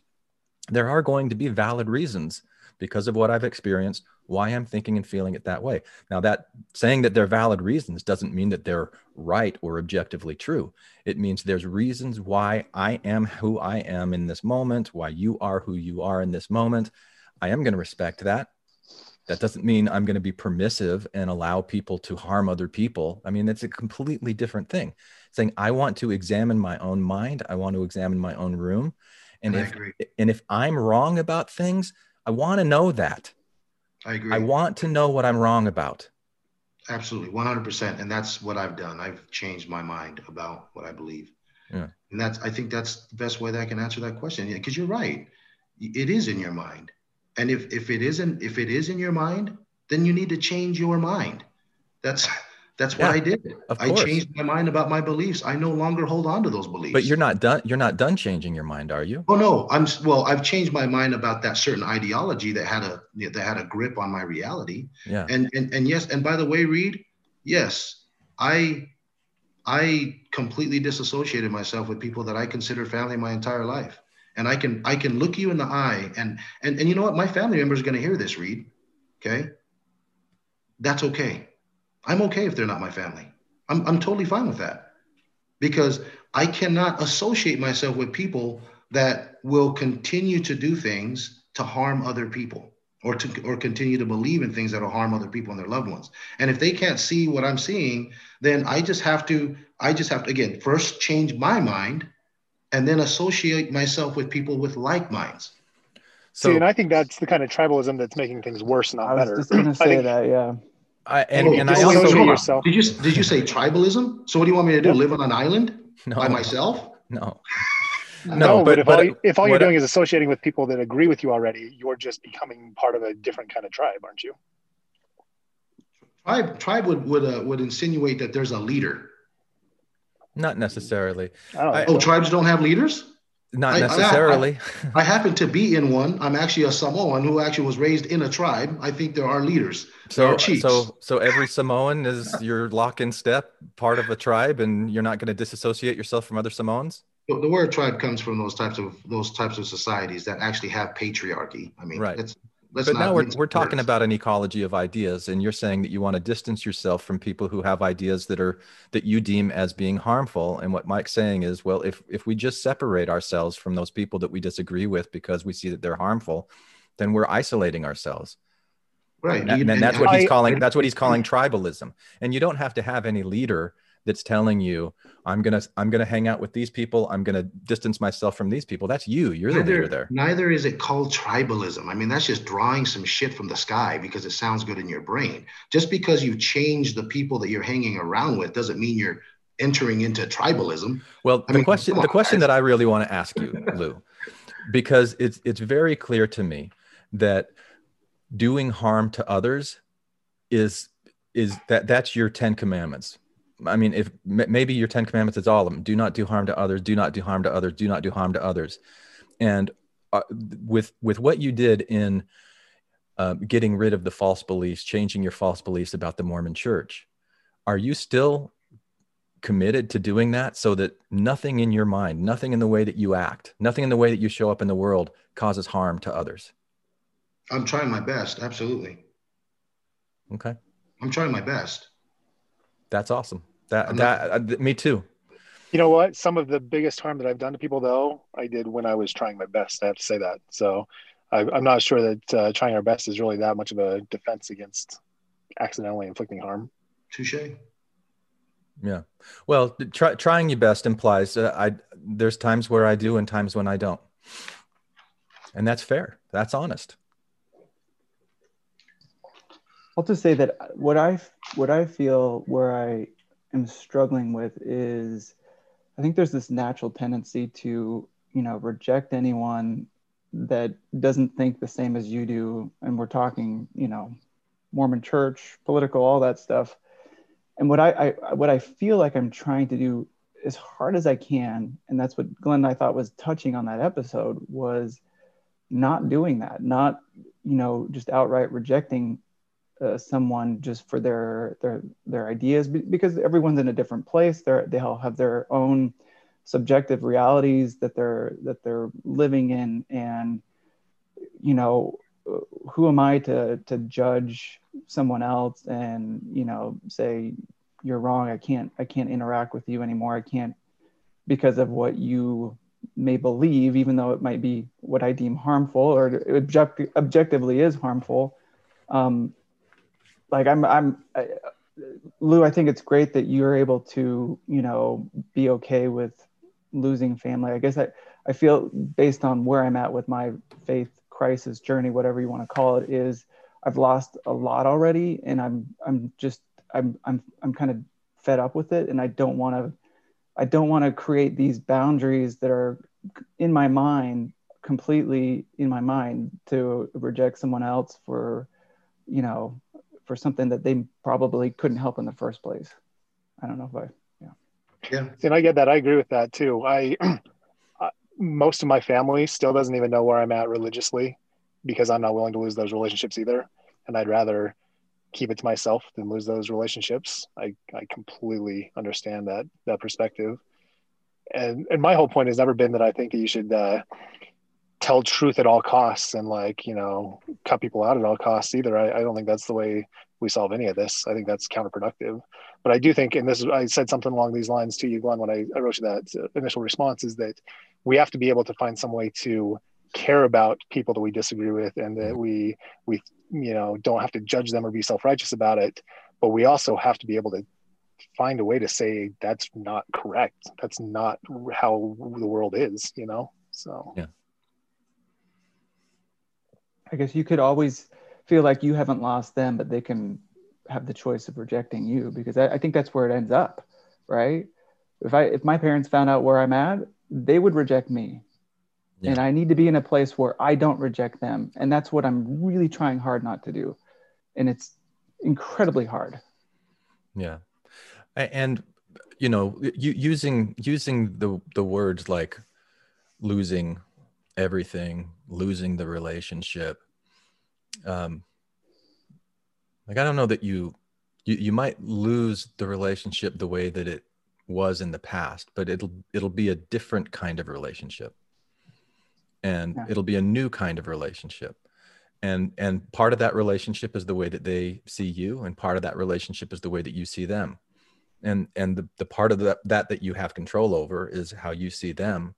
So you could have a relationship where they really don't understand where you're coming from and they reject you, but you just love the shit out of them.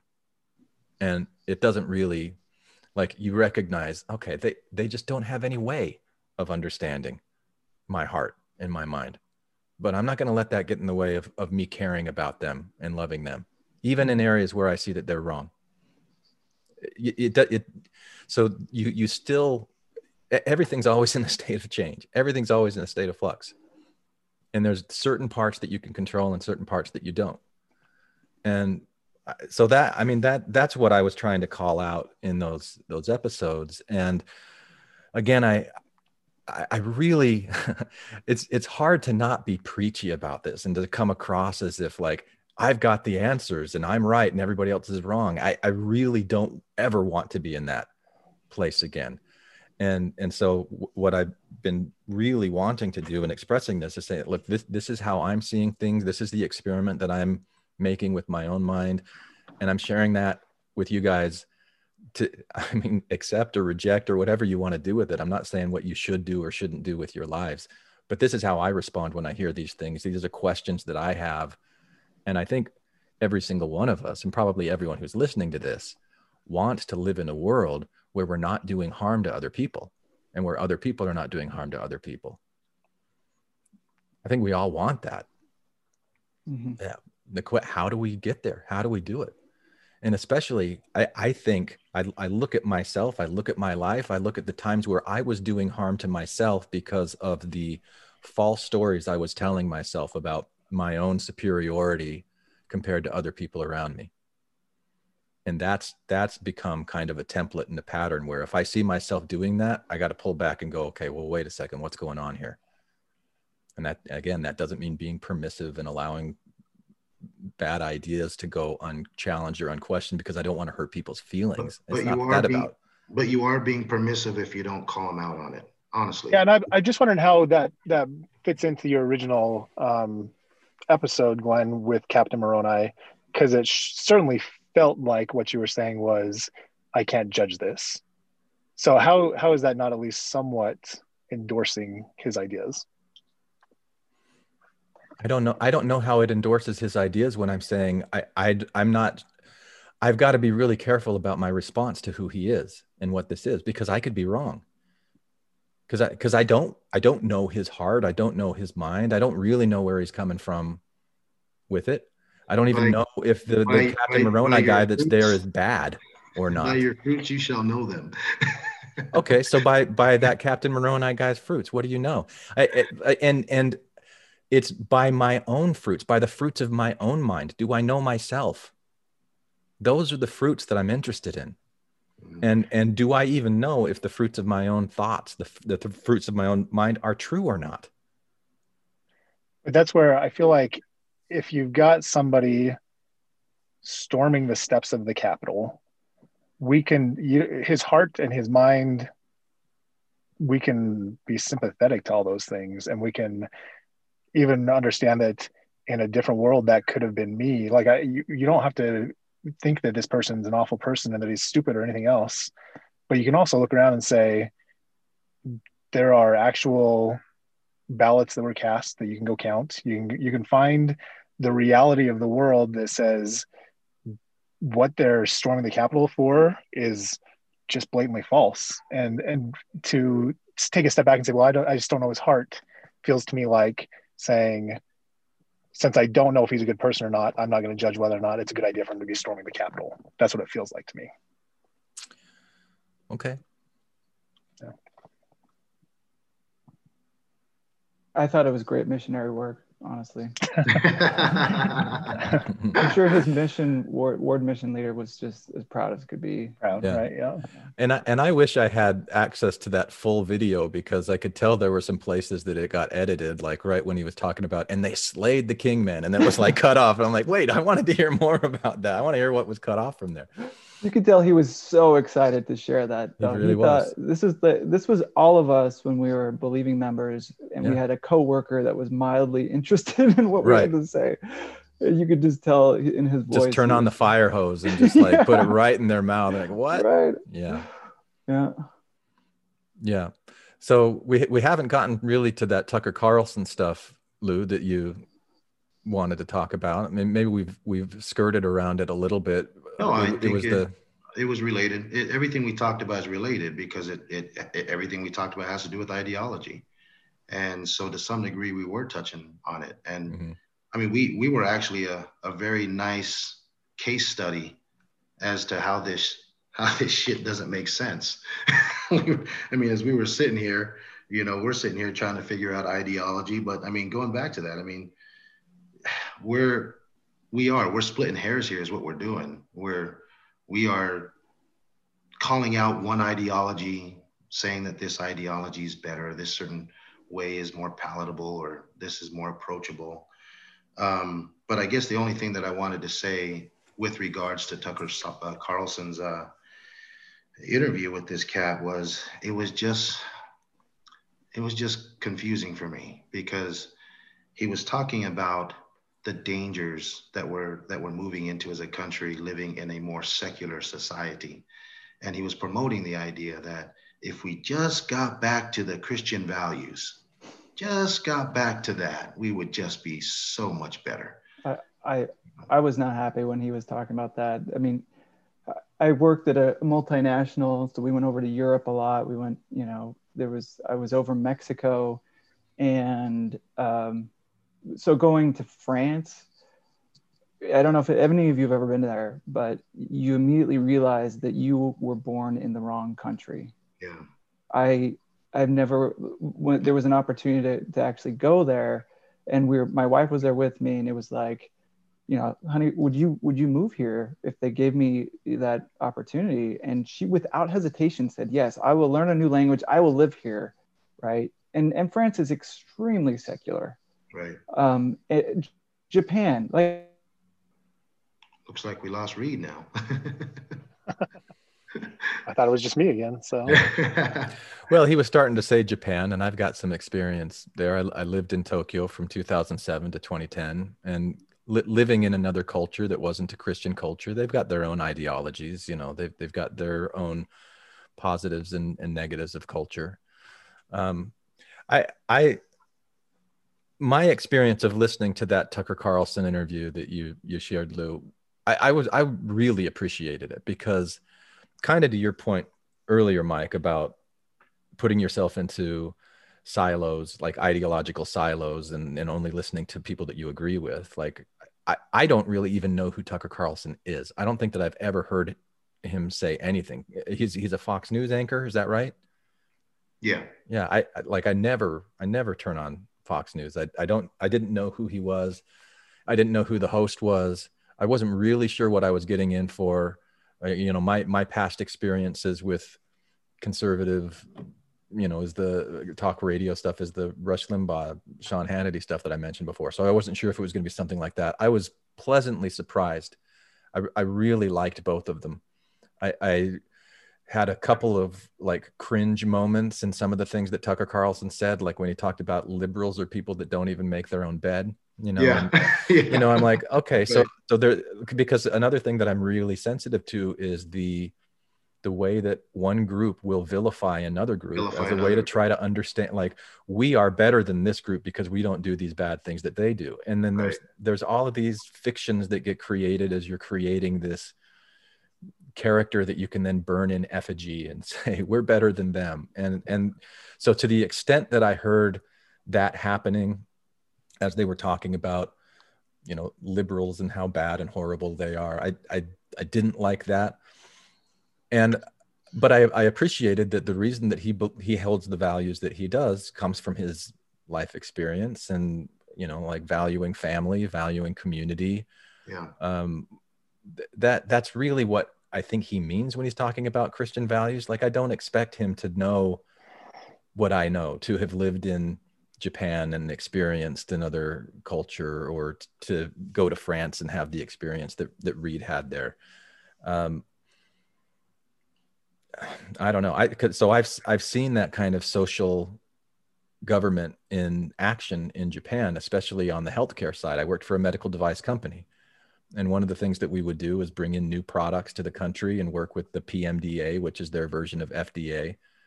And of course, our company has always wanted to get the highest price that you could possibly get, to get the most bang for your buck, of course.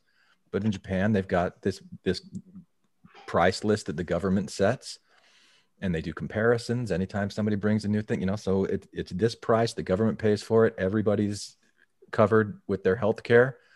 It sure seemed like an awesome system to me when I was there, and made me question the way that we do things in the US. And then of course I watched the Michael Moore video, Sicko, and boy, then I was all the way down that liberal rabbit hole. Yeah. But you know, when I heard Tucker Carlson talking about the dangers of ideology, and I think that's really what stuck out to you as well, Lou. Oh, absolutely, because he didn't realize the irony in his comment. He didn't. Well, and we're all there. Like we all have some kind of like inner moral framework that is our own ideology, and whether like how much that conforms to what another group's ideology is or not, you know, it's ours, and we're the ones that are responsible for it. Our own ideologies. One ideology that he had made a strong comment on, and the one that struck me the most was the way he termed it. He goes, clearly there's an afterlife. Now he was saying that after he was telling his story about his plane crash experience where everyone in the plane knew that they were going to die. Now, obviously they survived the plane crash, but I thought it was an interesting story because he came to a realization that during this plane crash experience, as the plane was plummeting to the earth, it was at that moment that people realized this is it. And all fears and everything else that they've been doing in their life just came to a complete halt and insignificant. And what he said was interesting. He said, that's when I realized that what I actually feared most was not the plane crash. It was just, I'm done. This is it. Right. Existence ends. And he said it changed his entire view of life. And then he followed that back up by saying, I think it was very wise. He said the most certain thing about life is death. And I think that's very easy to agree on. That's about the most certain thing about life is death. We're all going to die. The question is, do we know what happens? And then he follows up by saying, clearly there's an afterlife. And that's when I raised my eyebrow. I'm like, how is that clear? How is that clear? I don't know how clearly. What do you mean by that? What does it look like? What happens if it's so clear? And, you know, he just made some really obtuse comments like, you know, nature is what's most important. And I agreed with, but then he followed up by, we need to know where that came from. So I'm glad you brought that up. So let's play around with this a little bit. So there's this belief that he has that clearly there's an afterlife. Yeah. That you recognize, okay, wait, no, that's not a fact. That's a faith-based claim. There's no evidence for that. And so that should not be part of any kind of moral framework in there. And in fact, I'm wondering if you, Lou, see that belief as being something that is a harmful belief, that just people shouldn't have a belief in an afterlife. I think I've had this question before, and I've grappled with how to approach this. And let me just tell you that my thoughts, and I don't know whether these thoughts are thoughts that I'm completely clear about. Yeah. But here's one. I do think it is a dangerous idea to have if it promotes the idea that what you're doing here on earth and the choices you make here on earth is going to gain you an eternal reward in the afterlife. That's where I think it's dangerous. Because then at that point, the reasoning for your actions is no longer moral. It's you're doing it because you're being monitored by the heavenly supervisor and they're counting score up there. That's not true morality. I mean, true morality is doing something because it makes you feel good. I mean, I'm claiming a truth there as well. I'm making a truth claim there. What I don't really know, but morality from what I see is just doing something because you know it makes you feel good as a person without no kind of compensation or reward. It's because it's the right thing. And that's so to that degree, I don't believe that having this idea in your head that there's an afterlife is a healthy thing to have if it promotes the idea that your existence in the afterlife is contingent upon your merits here on earth. Okay. Could Could you give me an example maybe of a time when a belief in the afterlife might be a healthy thing? Because you said in some conditions it's not healthy, and you define those conditions. What about what conditions might it be a healthy belief? In an afterlife? Yeah. Probably if it's just a continuance. Again, these are things I just played with in my head. I'm not claiming that these things I'm ready to. Sure. But like if it's just a continuance of just life, like if it just continued, like it, whatever thoughts and whatever things we learned here, it just continues in some other form. Maybe not in a bodily form, but something more along the lines of Hinduism. They believe in like a start and ending phase, that each part of our life, there's a pre-life, and then an afterlife, and it just, there's no eternity. It just stops and then it starts again. Stops and then it starts again. What if your sister, in her belief system, she had believed that if she didn't accept her son's homosexuality, she would be punished for that in an afterlife, and so she sure is better accept her son's homosexuality. Would that be a healthy way of viewing an afterlife, in your opinion?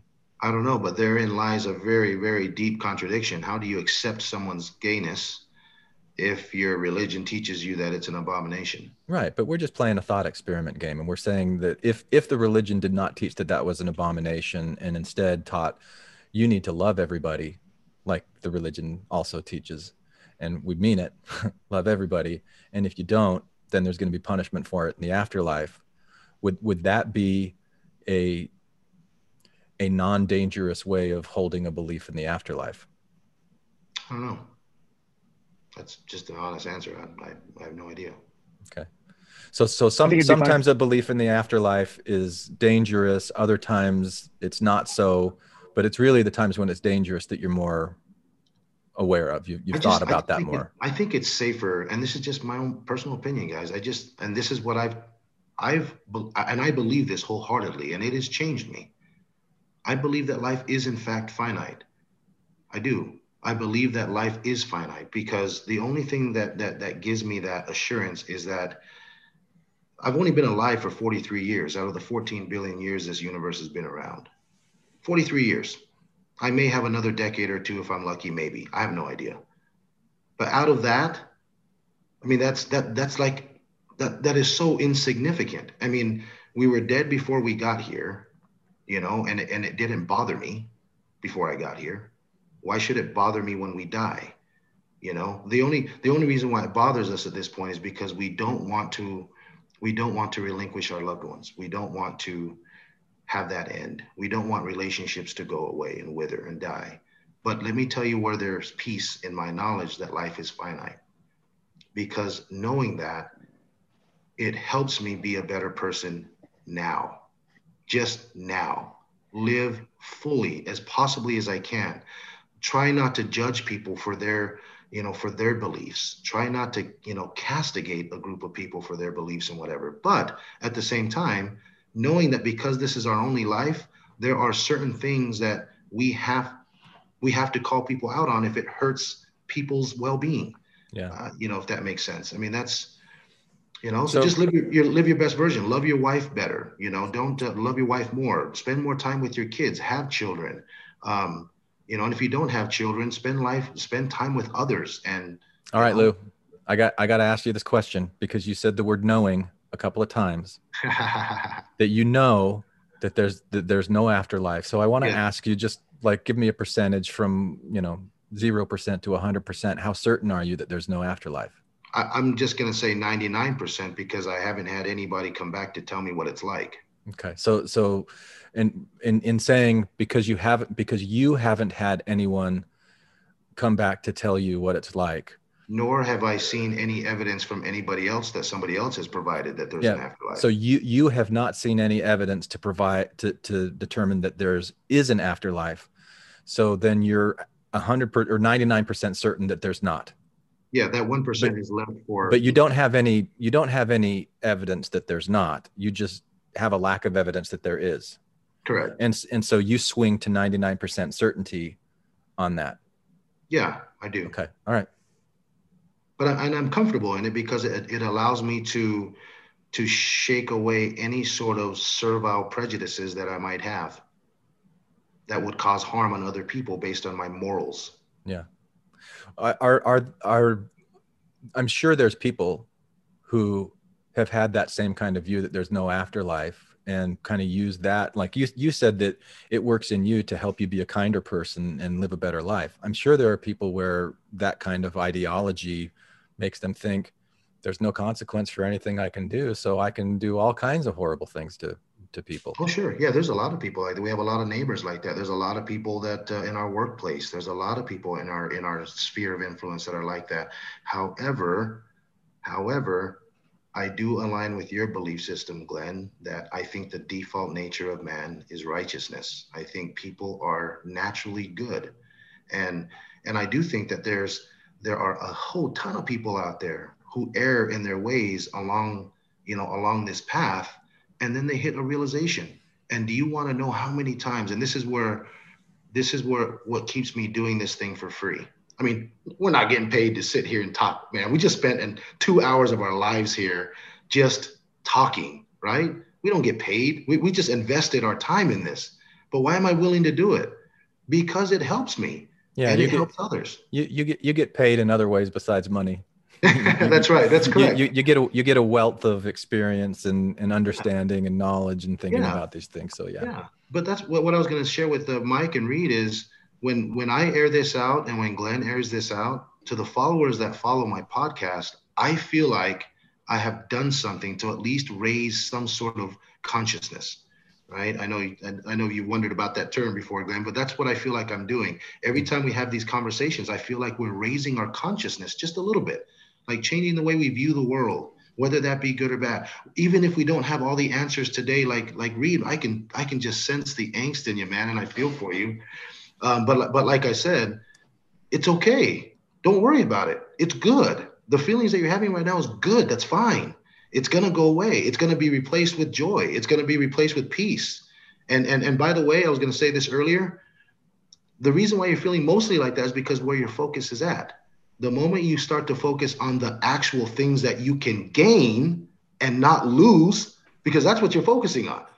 You're focusing on all the potential losses that you have in life right now and how horrible it's going to be to lose all this. But have you sat down for a second and considered all the tremendous things you could gain? Oh yeah. Right? I realize I've already gained a lot, right? And just what you shared, Lou, about, if I live on based on your perspective of there's no life after death. Right. Now do I treasure the time with my wife and my kids, and that completely changed. And I think religion has this way of making you kind of kick things into the afterlife, right? Like all your rewards, all your, and I feel so guilty because it was like when my grandmother was dying, I remember it was just like, well, I'll see her in the afterlife. I'm not going to give her a call. I mean, literally, that's what, it was the surety of what was going to happen was just like, it's fine. I'll see her in the afterlife. All will be well. And instead, what I should have been doing was like, this is the time, right? And I mean, so there's some guilt and some regret there, obviously, but that's changing, right? That's changed now in me. And so I do feel kind of like I've already gained a lot. And I've shared that on the last podcast with Glenn in terms of once there was the death of faith became this amazing vista of amazing possibilities and just all this amazing truth and knowledge out there that I just was never going to go after because of the cognitive dissonance that my faith caused. So. Love it. All right. Have we reached a wrap-up point? It is this getting is fun. close to lunch. You're just going to leave me with a new thing to ponder here, Glenn, though. I haven't ever really stopped to think about maybe somebody is worse off for not having what I'd call a fiction, right? Of believing that afterlife, if somebody's life is then turned into just live in debauchery and whatever I feel like now, because I feel like there's no responsibility, maybe they're worse off. I'm sure that's not a novel idea. I'm sure most of you have had that. I haven't stopped to really give that the consideration it deserves, so it'll be something new for me tonight that I'll, go ponder about. All right. Yeah. So. Great. Any final words, Lou Reed? Lou Reed. No, this was a great conversation.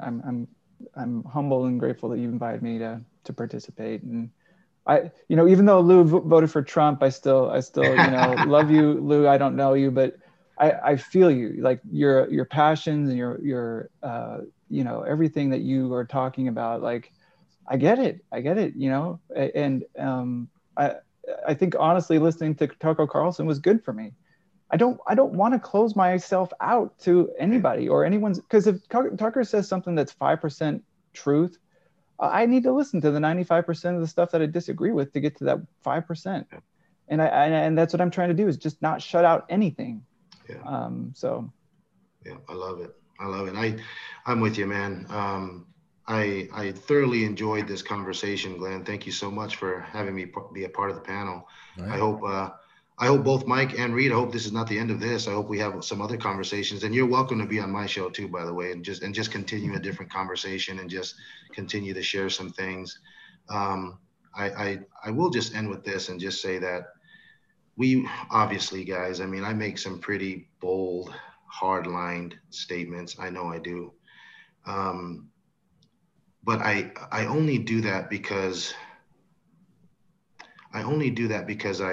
I do feel strongly about the things that I believe. And there's that word believe, because I could start a whole nother hour right there. Yeah. Or those things that you have faith in that you deny as faith. Like what is belief? Like, what do you believe really? I mean, but anyway, I'm not going to get into that, but I believe strongly about it. And I do believe that I do feel strongly that the things that we are convicted about in life, that we should share. I don't think we should hide them. I don't think we should keep them within ourselves. I love what Jordan Peterson said about sharing. And I shared this with you in our last podcast, Glenn. And what Jordan Peterson said about the things that we believe or the things that we have to say, he said, if you have something to say, silence is a lie. And I love it. I've referenced that several times. And so I think on my final note, I would just encourage all of us here and all of our listeners, don't be silent. Just talk. Just say it. Say what you got to say. You get this one chance, damn it. This is it. Like you just don't know. I mean, this is what I mean. We're having this conversation, and guess what? If this is the last thing I'll ever do, what a life worth living. What a life worth living. I mean, I didn't hide. I didn't apologize for what I had to say, because what I'm having to say has to do with my journey. I'm trying to share it. I'm trying to learn. I'm trying to garner help. I'm trying to, glean some information from all of you guys here. And what other way to live a life? I mean, what other way to invest your life other than just constantly sharing and listening and talking and making yourself better? And I think that's the only thing I wish to impart upon us today, I guess. I feel in the name of something, amen coming on here. It almost felt like that. Yeah. Well, Mike, you started this. You started all this. What about you, man? Leave us. What's going on? I really just enjoy the back and forth, because I feel like, even though I don't think I've expressed myself super clearly in our conversation today, I feel like I have personal clarity that I've gotten out of just having these conversations back and forth, that I'm in a better place today than I was a couple of days ago.